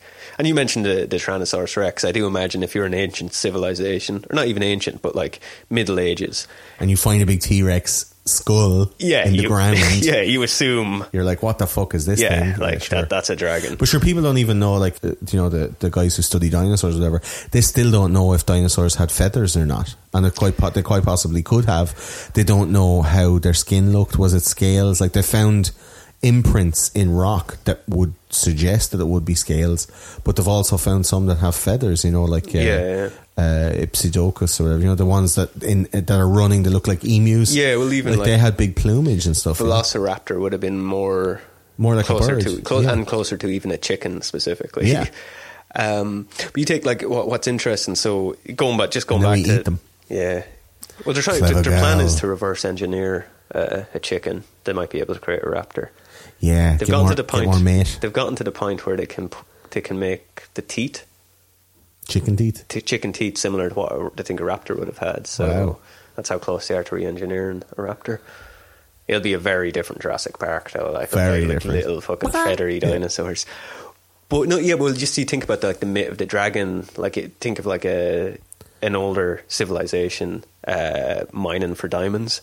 And as they're mining, they find the skeleton of a Tyrannosaurus Rex. Yeah. And then they continue mining, and then there's they don't know what methane is, and then there's a methane explosion, and it kills a bunch of people in a mine, and you're like, Dragon, this is one of the dead ones, but there's obviously the ones still living are further down. That's genius. But that's what I was saying. You find like a Tyrannosaurus Rex head, and then you put skin on it in your imagination. And turn it into like a winged fire breather. Yeah, because that's what I'm saying. Those anthropologists, they don't know if dinosaurs had wings or not, because they don't know what skin they had, but they can see their bones. So if a dude like from thousands of years ago finds a Tyrannosaurus Rex, he's like, a dragon. I also like the fact that wherever you live, the idea that wherever you live, that's what you're going to make it look like. So in China, they're afraid of the snake, so they make them more serpentine. In our werewolf episode, we talk about that, where werewolves are traditionally French and Dutch, and then they moved to, when they kind of colonized North America, that wolf imagery bonded with the Native American skinwalkers, who also idolized the wolf as a kind of an evil entity or whatever, or with a spiritual entity that could do evil things. And where wolf was made, like a person can turn into an animal, or a person reverts to their animalistic state. In Africa, they have them as like were monkeys, were lions, were hyenas, like all the African animals. In China, they have were bears. And so it's whatever animal you have, were tigers. And it probably follows the pattern of, like, I'm just guessing here, but I bet you in each of those countries, that's the animal that kills the most people, or probably is the biggest carrier of rabies. Yeah, something like that. And you get the rabies virus kind of makes people turn quite animalistic. Like, it could be. There's loads of stuff we talk about in the werewolf episode as to why it's wolf and why it's like a human turns into that. But like in India, there's more tigers. So whenever you say like, oh yeah, he's a were-tiger, because the tigers are more prevalent. I could see how that dragon thing seems to be. Yeah, like the sort of, I think the main sort of dragon that you see in most fiction is kind of somewhere, it's a mix between a lizard or just a snake, a hawk and a lion, like a kind of... Like a griffin type. Yeah. But that was always the way, like, they would smash together animals to go like, oh, it's a mystical creature. Like, the Greeks were always great at that, like, making up... Or maybe the dragons just were real and they were so fast, they flew all over the world and everybody just saw the exact same. There was just a certain few and they just saw them. Mm-hmm. I mean, I love Skyrim. I love the lore of Skyrim where you're the Dragonborn and all that stuff. I thought that was... And I'm sure that influenced George R.R. Martin, because I've seen some similarities in storylines. Oh yeah, I think they're both... It's more both Skyrim and Game of Thrones are both inspired by the same, like, other fiction that's the same, like... Maybe so. Because the Game of Thrones is kind of like, it's very Tolkien-esque, but then like just trying to subvert it is kind of the idea. I'd say I wouldn't survive though. I wouldn't survive in Game of Thrones. I'd be good, I'd be loyal. I'd like to think I'd do a bit of little fingering, but I'd probably be more Samwell Tarly. Yeah, I think like that's the keep easiest. Everyone on side, and it's the easiest course. Or it could be the hardest course. That's the thing. Well, like Sam's going to be a big part of season 8. Yeah, and Sam, like, I mean, he's the man who's bringing the fucking info. He's one of the only people, him and Jon Snow, two of the only people to kill a White Walker up until... Well, actually, still. No? Like, Sam is like the hero's journey, like, big time. Like, perfectly, ousted by his father. His father's now dead, along with his brother. It's like, he's an outcast, sent to the wall. He's a weak piece of shit. And now he's like... Well, he was. He was crying on the fucking top of the wall, meeting Jon, and being like, I'm so cold up here, Jon. And then the next thing, he's fucking killing White Walkers and fucking bitches, and he was the first of the Night's Watch to like have sex with a girl in hundreds of years. And you're like, go on, Sam. Yeah. And yeah, well, he killed a White Walker. That's the main part. Yeah, but, I think that's pretty impressive, man. He's well read. He cured dragon skin. In a matter of hours, it seems. Yeah, which was because he reads books. He's done a lot, and he's willing to do stuff that not a lot of other people are willing to do. Like, he's willing to do the forbidden rituals. He also didn't need to fast travel. We actually saw him in the carriage. Like, it's mad. That's fucking fast travel thing is mad. No, I don't think I'd survive. Like, would you survive? Well, I've got one more. Which religion would you follow in it? Oh Christ! Because you got the old gods, the Fate of the Seven, or the Lord of Light. They're the three religions in it. I'm just curious. The old gods means what now? That's like the Fate of the Seven is like the new. That's the mother, the servant, the slave, the savior. The old gods are the children of the forest one. Yeah, I'd probably do that one. Yeah. I like that one, but then I was thinking, just from watching, I was only thinking of it during the Lord of Light is good, man. You see, I was talking to that with my housemate before, and he made the point that like the Lord of Light is the only one you've seen evidence of being real. Yeah. So, like, of course you got to go with that one. I would imagine so. Yeah, he brought the lads back from the dead. Yeah. And it might not. It seems like quite satanic, which is kind of cool. Yeah, but we went through that whole thing on our Nazi occult episode about, like, is Satan actually that bad? It's not. Yeah, it's I think that isn't. It's just bad PR. Lucifer translates to Lightbringer. Like, I think that's directly what the Lord of Light refers to. Yeah, we talked about it in our Illuminati episode as well. Illuminati get a bad rap, but those were just some fucking German guys who didn't want to go with the status quo. They were just like, I do whatever the fuck I want. Yeah. I'm a smart guy. I want to get smart. I want to stay smart. I don't want to be dumbed down. And people were like, oh, Illuminati. Do you know? Yeah, exactly. But yeah, I don't know if I would survive. I think I'd make it out of like the first 2 seasons. Yeah, maybe that's it. I'd go off somewhere where no one was fighting. Well, the thing is, I wouldn't suppose be partaking in any wars. It depends on what you like. If you're highborn or nobleborn, somebody's going to be trying to assassinate you or whatever. If you're just a peasant, if you're just on your own, it's just a matter of luck whether you meet a cunt on the road or whatever. Yeah. You could be able to life escape by. Seems less valuable there, but there's no police as such. No, like, I mean, if you're out of a city, it's just every man for himself kind of thing. Kinda. If they can, like, if it becomes known that you've like killed somebody or that, you could be punished if a Ned Stark finds you. But the chances of you ever been caught for a crime are so slim there that you could actually like go off and just make a little family and grow your own food and hunt and farm a few animals. And that's what a lot of people would do, and that's what a lot of people done in medieval times. Like, and we see that just band together in small little groups and make little villages. And we see that when like Arya and the Hound are traveling. Like they meet like just a family just living in, and they bring them in and give them food or whatever. Or you can see it when Mance Rayder had all the people, like they had their little settlement. When the walkers were coming, or when not the walkers, but the Baldy lads. Remember when they came? They were still alive, but they were working for the White Walkers. Oh yeah. I think they were just like they were the mercenaries. Yeah. And they came and they fucked out all the people out of the villages and everything like that. And you see, they were just little kind of like the Shire kind of shit. Like Yeah.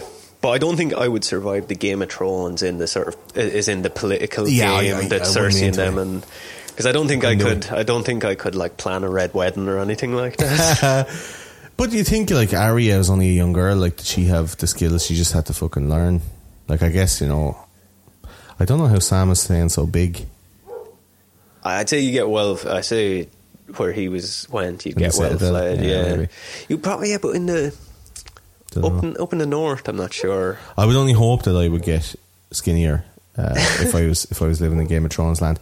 I think if I get skinnier, it'd be a lot easier because you could survive a bit better and chopping down trees and making firewood. Yeah, but if you're up north, you'd want to keep on the weight, keep yourself warm. Like, you'd have to have it like running from those. Like when those fucking whites start running for you, you might regret it. But I don't know. I think keeping warm might be the. Is there anything you think you should pack into your bug out bag for going for a trip to Westeros? Dragonglass, absolutely, and Valyrian steel, if you can get it. Yeah, you can't get that very much. Yeah. See, I would probably go where nobody else is going. I'd probably go off and try to get to Valyria. Yeah. Or wait until the White Walkers wait till they all breach the wall. Let them pass you, and then you sneak back in, and you just go and live beyond the wall. Yeah, but they're like, what is beyond the wall? Do we find that out? Like, what is up there? Is it something that's like it gets sunnier again? Is there another side of the equator? Like, they're only going to destroy Westeros. They're not going to Essos. They're not going anywhere else. They can't get across. So obviously, it's not connected up at the top. We don't see the rest of the map. The only thing is with that. They've not been able to swim. They have like the White Walkers themselves are functioning, sort of have a hierarchy and stuff. Yeah. I can just see them getting a ship. I don't think the rest of the world is safe from them just because they can't swim. I think they can still get on a boat and sail across. Yeah, you think? Oh, definitely. I don't think we'll ever see that, but I think realistically, like, because the idea is that the world could be at risk here. Like, why couldn't they get a boat? Like, why I suppose why couldn't they? I never thought of that. I only thought of it right now. So yeah, I just think like, why are they only coming down through Westeros? Why are they not like? Is there no joint between that and Essos up north? Is there not? Is there not a north to Essos? No, like. Sees on the map, like, it doesn't seem like there is. No, it's a lot. It's wider. It's more like. But I'd love to know what's up there. I'd love to know what's above. I think there's something. I don't know if there's like how much more. Like, I don't think there's like hidden land, but I imagine there's something like the Dark Tower, or so. There's some vortex. I feel like there definitely is something up there that's more important that we will find out about. Maybe not in 6 episodes. Fuck's sake! But maybe in the book. Annoying. I don't know. In the book, hopefully, I hope the cunt doesn't die. I think a lot of people will read the last book after. Like, they might not go back and read them all, but. Yeah. I think they'll want just to find out. Yeah, and just because there'll be more explanation. But they have to wrap it up now in 6 episodes. They have to wrap it up, and someone's going to sit in the throne at the end, right? They're talking about doing like spin-off series, and I think they're talking about prequels. Yeah, way back when, doing the Aegon Targaryen story, and which I don't think they'll do that because that'll require so much more money than Game of Thrones. Yeah, but they don't mind if people are watching it. I think the reason they reduce the episodes might be budgetary. Because people are still watching it. People are still watching it, but like, it still costs like 10 million an episode. Yeah, but what's 10 million though? Really, like when you're talking about what Netflix is throwing at. Netflix put out almost $7 billion this year on new intellectual property acquisitions. Yeah, but did you see the shit that Kathy Bates is in? She's in a 3-camera. What's it called? A fucking what are those lads? The Big Bang Theory version of a weed shop, and it's shite. And they're all paid a fortune, like $6 billion they paid out. Yeah. So Netflix. Well, have you seen the Dragon in Iron Fist? No. It's just a dark room, and you just see 2 red eyes. They don't want to spend. They don't spend the money Game of Thrones spends on stuff. Yeah, but if they knew that $100 million investment out of $6 billion. I mean, I don't know if we even need to argue this. I think the fact that they have reduced the episodes is evidence that, and the fact we don't see the dragons a whole lot, and like the dragon will fly in, drop Daenerys, and then fly out of frame, so they don't have to spend the money. I think like they definitely are afraid to spend. That's because of piracy. Like, what do you mean? Like to have all the eyes in the world is on Game of Thrones. Everyone's talking about it. Yeah. But no one's paying the subscription fee to HBO. Oh yeah, no, that could be the reason why. But people are paying the subscription to Netflix, so Netflix has the money to spend on it, and they're able to be able to give them, you know. So wait, what are we saying? That Netflix will do the Game of Thrones prequel? They very well could, yeah. They have the money. I don't know if they do have the money. Like it's such a huge budget. They spent $7 billion. That's 7,000 million. 7,000 million. All they have to do is take 100 million. Honestly, I thought that's just what they were in debt. Like. No, $7 billion they paid out. But on what? On new shows to be made. But that's so on buying licenses for shows, putting money on production. Yeah, but that's what they spent on their entire service essentially. Yeah, but they haven't gone anywhere near putting 100 million into a show. Like they might. I'd double check the facts on that. I don't know about what the most money was spent on developing a show. I don't think any of them would be 100 million. I think it might get to the point where it'll do that in the movies. Like they're doing that Scorsese's movie, and I'm sure that will be. Well, look at this, man. I put it to you this way, right? Check this shit out. You ready for this? Ready for these numbers, right? Yeah, sure. If it's 10 million an episode for Game of Thrones, and they're getting the amount of people that they're getting to watch Game of Thrones on HBO, which is like 23 million a week. Yeah, but it's infinitesimal compared to how many people watch Netflix, right? Yeah. So they're getting 23 million eyeballs, right, on HBO. And then probably 300 or 400 more million worldwide on other services like streaming platforms and torrents and stuff like that, right? Torrents mainly, yeah. So if each episode is 10 million, and that's a good episode, like Battle of the Bastards.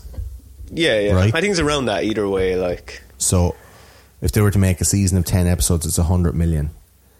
They paid Dave Chappelle $60 million.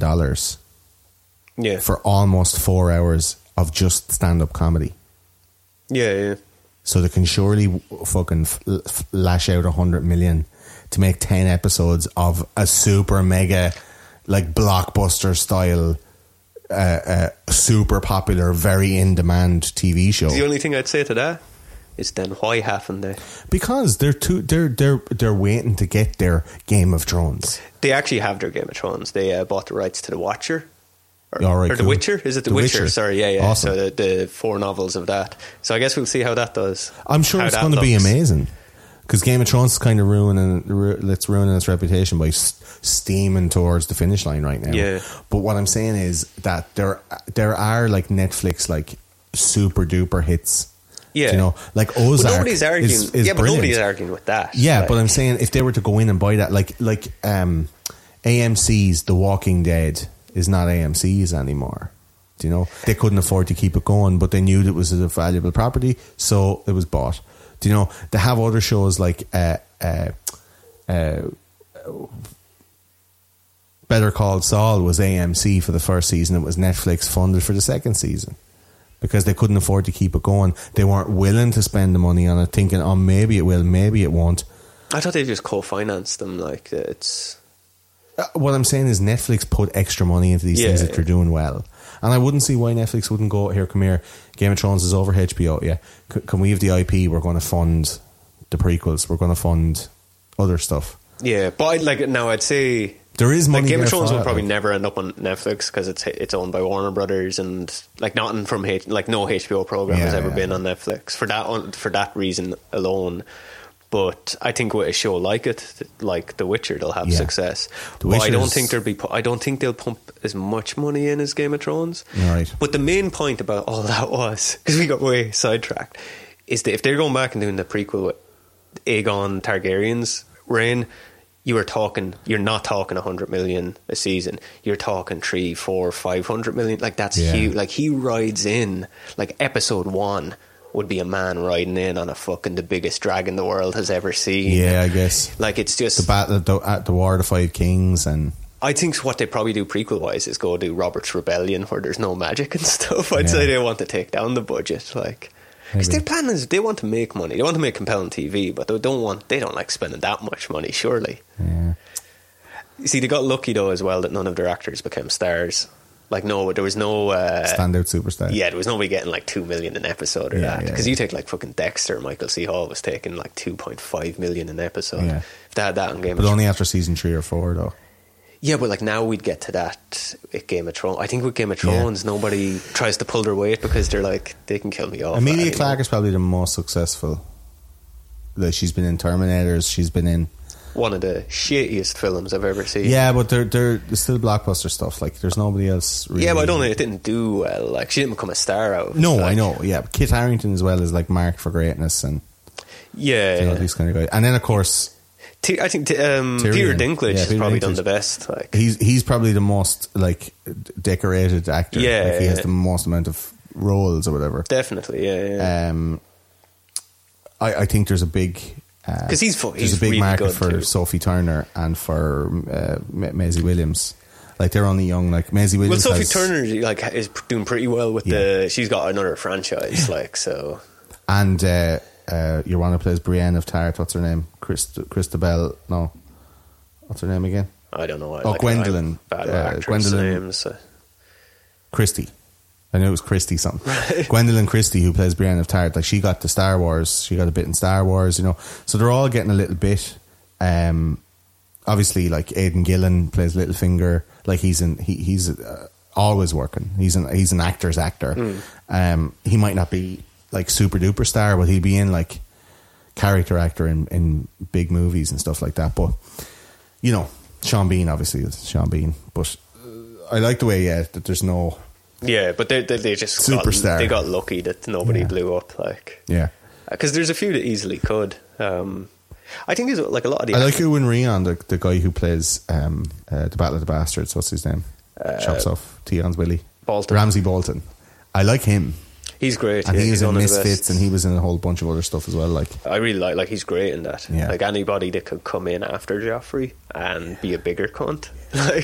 like you missed the days of Joffrey when you're watching how horrible Ramsay was. Would you be able to go through what Tion went through? No fucking chance. Like, how cruel was it to bring in the hookers and be all like, they will get the ride, and then he got the horn and he's like, oh, now it's nice and big, we'll chop it off, and you're like, yeah, no, I mean, like, the only way you survive that is like when he takes away the opportunity for you to end it yourself. Like, that's the like, because Tion just had to live through it. Yeah. No, who the fuck could live through that horrible ordeal? Yeah. And yet, when all was said and done, I was still like, well, Tion's still a fucking little rat, and I don't know why Jon Snow really forgave him.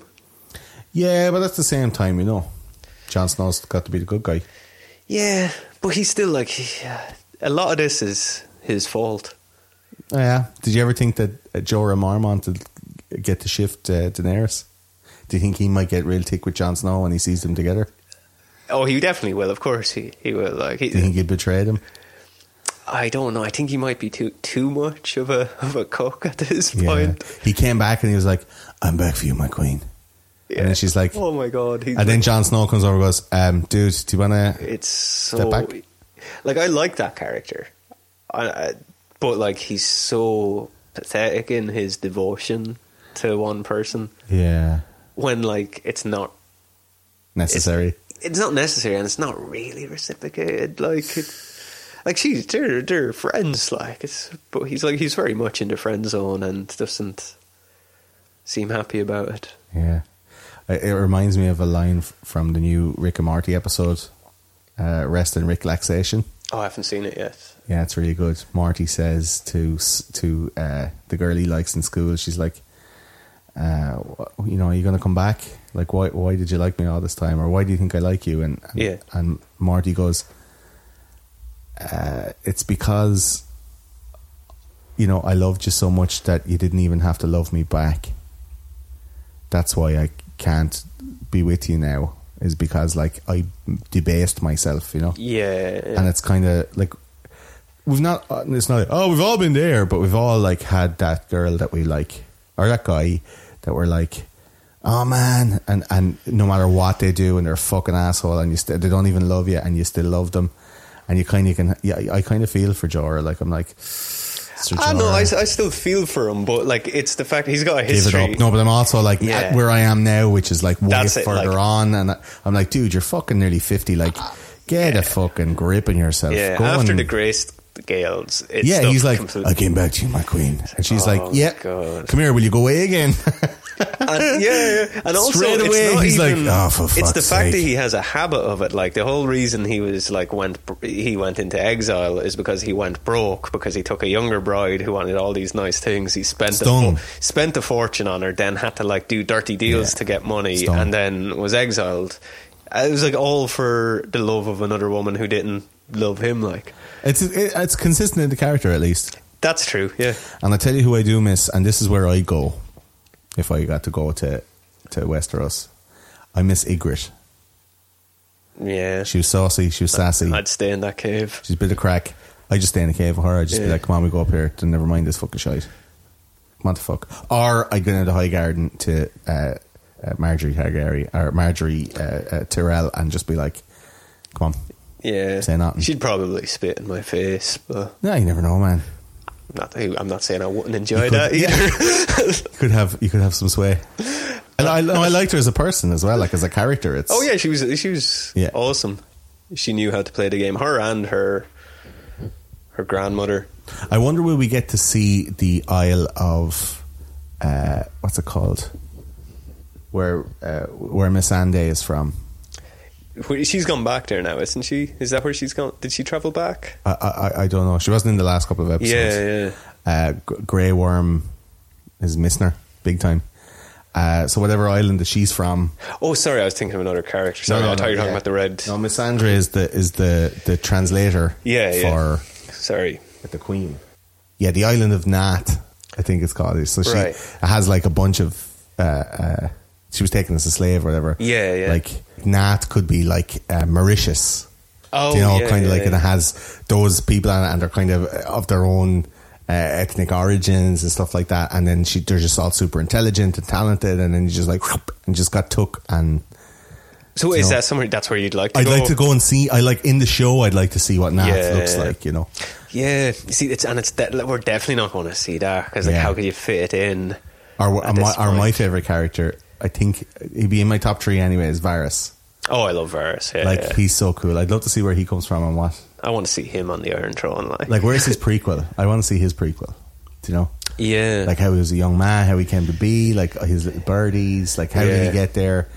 How was he eunuched? I love how fucking brave he can be too. Like when he's talking to Daenerys. But he's righteous. He is righteous. And he is one of those like chaotic good. He is he's everything he does is for the betterment of the world.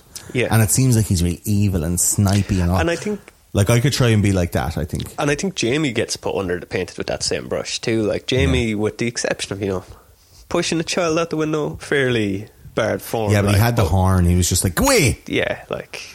People make mistakes, but for the most part, he acts purely out of either the love for somebody else or for the greater good of Westeros. Yeah, like he does very little in that show for himself. Now he does. Yeah, at the start he was a little bit kind of selfish, and then he was captured. And from the time he was captured, that was it. But even we find out that wasn't. We kind of think he was being manipulated, I suppose. But because we find out that wasn't necessarily true, because the stuff that happened before this show starts was done out of like the benefit of King's Landing particularly. Like he got like branded the Kingslayer for his whole life. Yeah, because he killed him to save. Everywhere he went, he was. Yeah, and he didn't do it for him or for the Lannisters. He done it because he knew the Mad King was going to kill everybody in King's Landing. Like he essentially saved his city from a nuclear bomb, and was told he was the traitor because of it. But never told anybody. He never he didn't want to be the hero. it is. He done it purely to save the people, not to be the hero or anything. Yeah. It's very like him, and that's why like him and Jon Snow are kind of like they don't want to rule. They're not really playing the game. They're just kind of forced into it because of their family and how they grew up. It's interesting. You would. That's who I'm looking forward to seeing reunite, Bran and Jaime. That's going to be an awkward conversation. I'd say Bran knows everything anyway.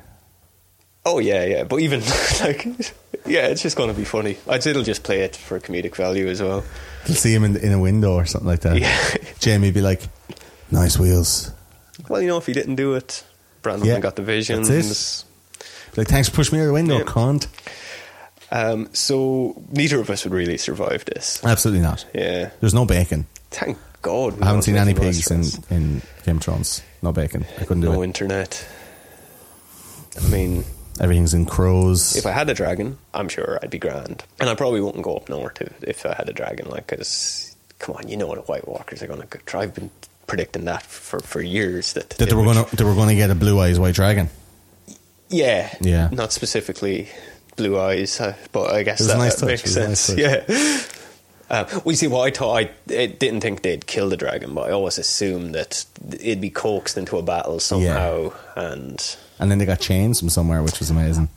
They can't swim, and yet they somehow got under the ice and put the chains around the dragon. Yeah, let's not. Yeah. So yeah, we wouldn't survive Game of Thrones, but the thing is, most people don't. Even the characters that have been in it, like most people don't. So even Sean Bean can't do it. Like, I'm not going to be able to do it. But I think I could go until season 3. Like, yeah, that's what. How far into it could you get? I would get about end of season 2, maybe season 3. Yeah. And shit started to go wild. 2. Like, when you're going north of the wall, some shit's going down. Yeah, I'd probably be like the first to die when they go north at the end of season 1, and then the first episode of season 2. You last for the season break, and then yeah. That's it.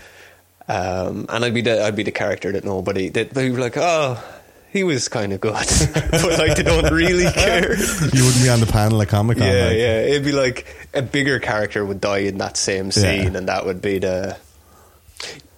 Fall on your dead body. Yeah. Or it'd be like the character people love dies saving me. Yeah. And then people hate me, and so I'm just killed off 3 episodes. Or you're just never spoken of again.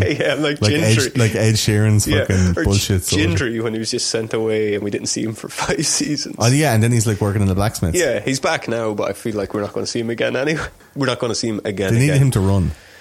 Yeah, he's written into who we don't have any of none of these guys look like they can run fast enough for this scene. Wouldn't be believable. Yeah. Nobody can fast travel that. It's like fast. Sean Connery. I have a clause in my contract saying I never run. He has Really? Yeah. That guy that you see in the Highlander running up the beach. Not Sean Connery. Wow. I thought you were going to say he has a clause where he never has to put on an accent, even if he's like. I think that's just in Sean Connery. It's not part of the contract. Yeah. So that's it. I think. But if once you get through a season, you're still doing better than poor old Sean Bean. By the time, if you're listening to this and you're like, I've never watched Game of Thrones, and you're like, I probably should. By the time you get through to the parts that we're talking about and have spoiled in this episode, you won't remember this episode. That's true. Yeah. So start the season 1, start watching. It is whopper. It seems like some weird, like, a period drama or something in the first 2 episodes. It's good, man. It gets good. Some magic comes in. It's fantasy. Go do it. Yeah, absolutely. But you never survive. No. So do you have anything you want to plug before we say goodbye? I guess just the live shows. I mean, you'd want to plug them as well, I guess. There too. Yeah, I'll plug them from here on. They'll be plugged anyway. Yeah, we're doing a live show on the 10th of October with Disaster Artist and Another Fake Newscast, and there are a couple of Amazon wish lists for gear. So if you want to see survival gear reviewed, you can go onto those wish lists and send them over to us, and we'll use them in an actual simulated survival environment. Very controlled. Surely, there's a lot of weapons in it. There's a lot of catapults, and we're going to use a bow and arrow. So there's some cuddly toys there. I think they're €5 or €6. I want to get as many of them as possible.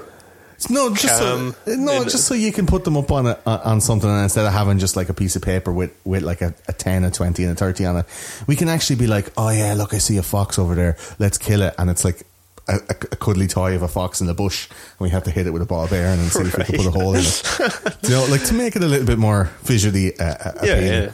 And if you liked how I talked about movies or TV shows and stuff like that, and you want to get into it, I have another show called White Press Play, as well as Those Conspiracy Guys, and we try and take the hidden gems and the lost awesome movies from the 70s, 80s, 90s, 2000s, something you might have skipped over in a Netflix queue, and we tell you why you should watch it. And we have an episode up with Misery, which is a Rob Reiner movie starring Kathy Bates and James Caan, with me and Johnny talking about it. And there'll be another one coming up soon, The Descent. Yeah, another one that could have easily been an episode of this. Absolutely, and it still might be. But that'll be coming out now in a few weeks on White Press Play. And there's other ones up there. That's a good one because we both have very different. Yeah, I remember. I didn't like it at all. We have like the Monster Squad and some other really good ones. Memento. You don't. Oh, Memento with Anthony Downs. Yeah, so there's really good ones. Go and check it out. White Press Play, and then obviously Those Conspiracy Guys, which is a conspiracy podcast. Yeah, and did you give a price for the live shows? It's €15 for the tickets. You can get them from Eventbrite, or there are links on Facebook and Twitter. Basically anywhere online. I think they're on the Disaster Artists Facebook and Twitter as well, and we put them all up on the website and stuff too. They'll all be linked in the description of this. The whole lot. So you can buy them and secure your place. There are limited tickets, so I don't know how many people are going to go. I like the way you said that. It was like the ads for the Fallout shelters in the Fallout games. Like, secure your place. Secure your place now. We had a little show on the 14th of September and it sold out in like 72 hours. That's really good. So just make sure you get one before they're gone. You know. How many tickets in total? Do you want to say? There's a couple of hundred, but we sold a few dozen in less than 72 hours. So just make sure you click on it and get your thing now. Yeah, and because there's going to be a bunch there, and like it's not just going to be live. Like I assume there'll be a little meet and greet after or something like that. Oh yeah, well the show is from 7 to 10, and then there's like an hour and a half to just bop around. We do a few photos, have a bit of crack, talk some shite, have a few drinks and a few smokes out the smoking garden, and get high in the high garden. That's what it is. And there's it's like video interaction. It'll be streamed live for some of the Patreon folks as well, for Those Conspiracy Guys Patreon guys. And then we'll have videos and stuff up in a couple of months when the hubbub has died down.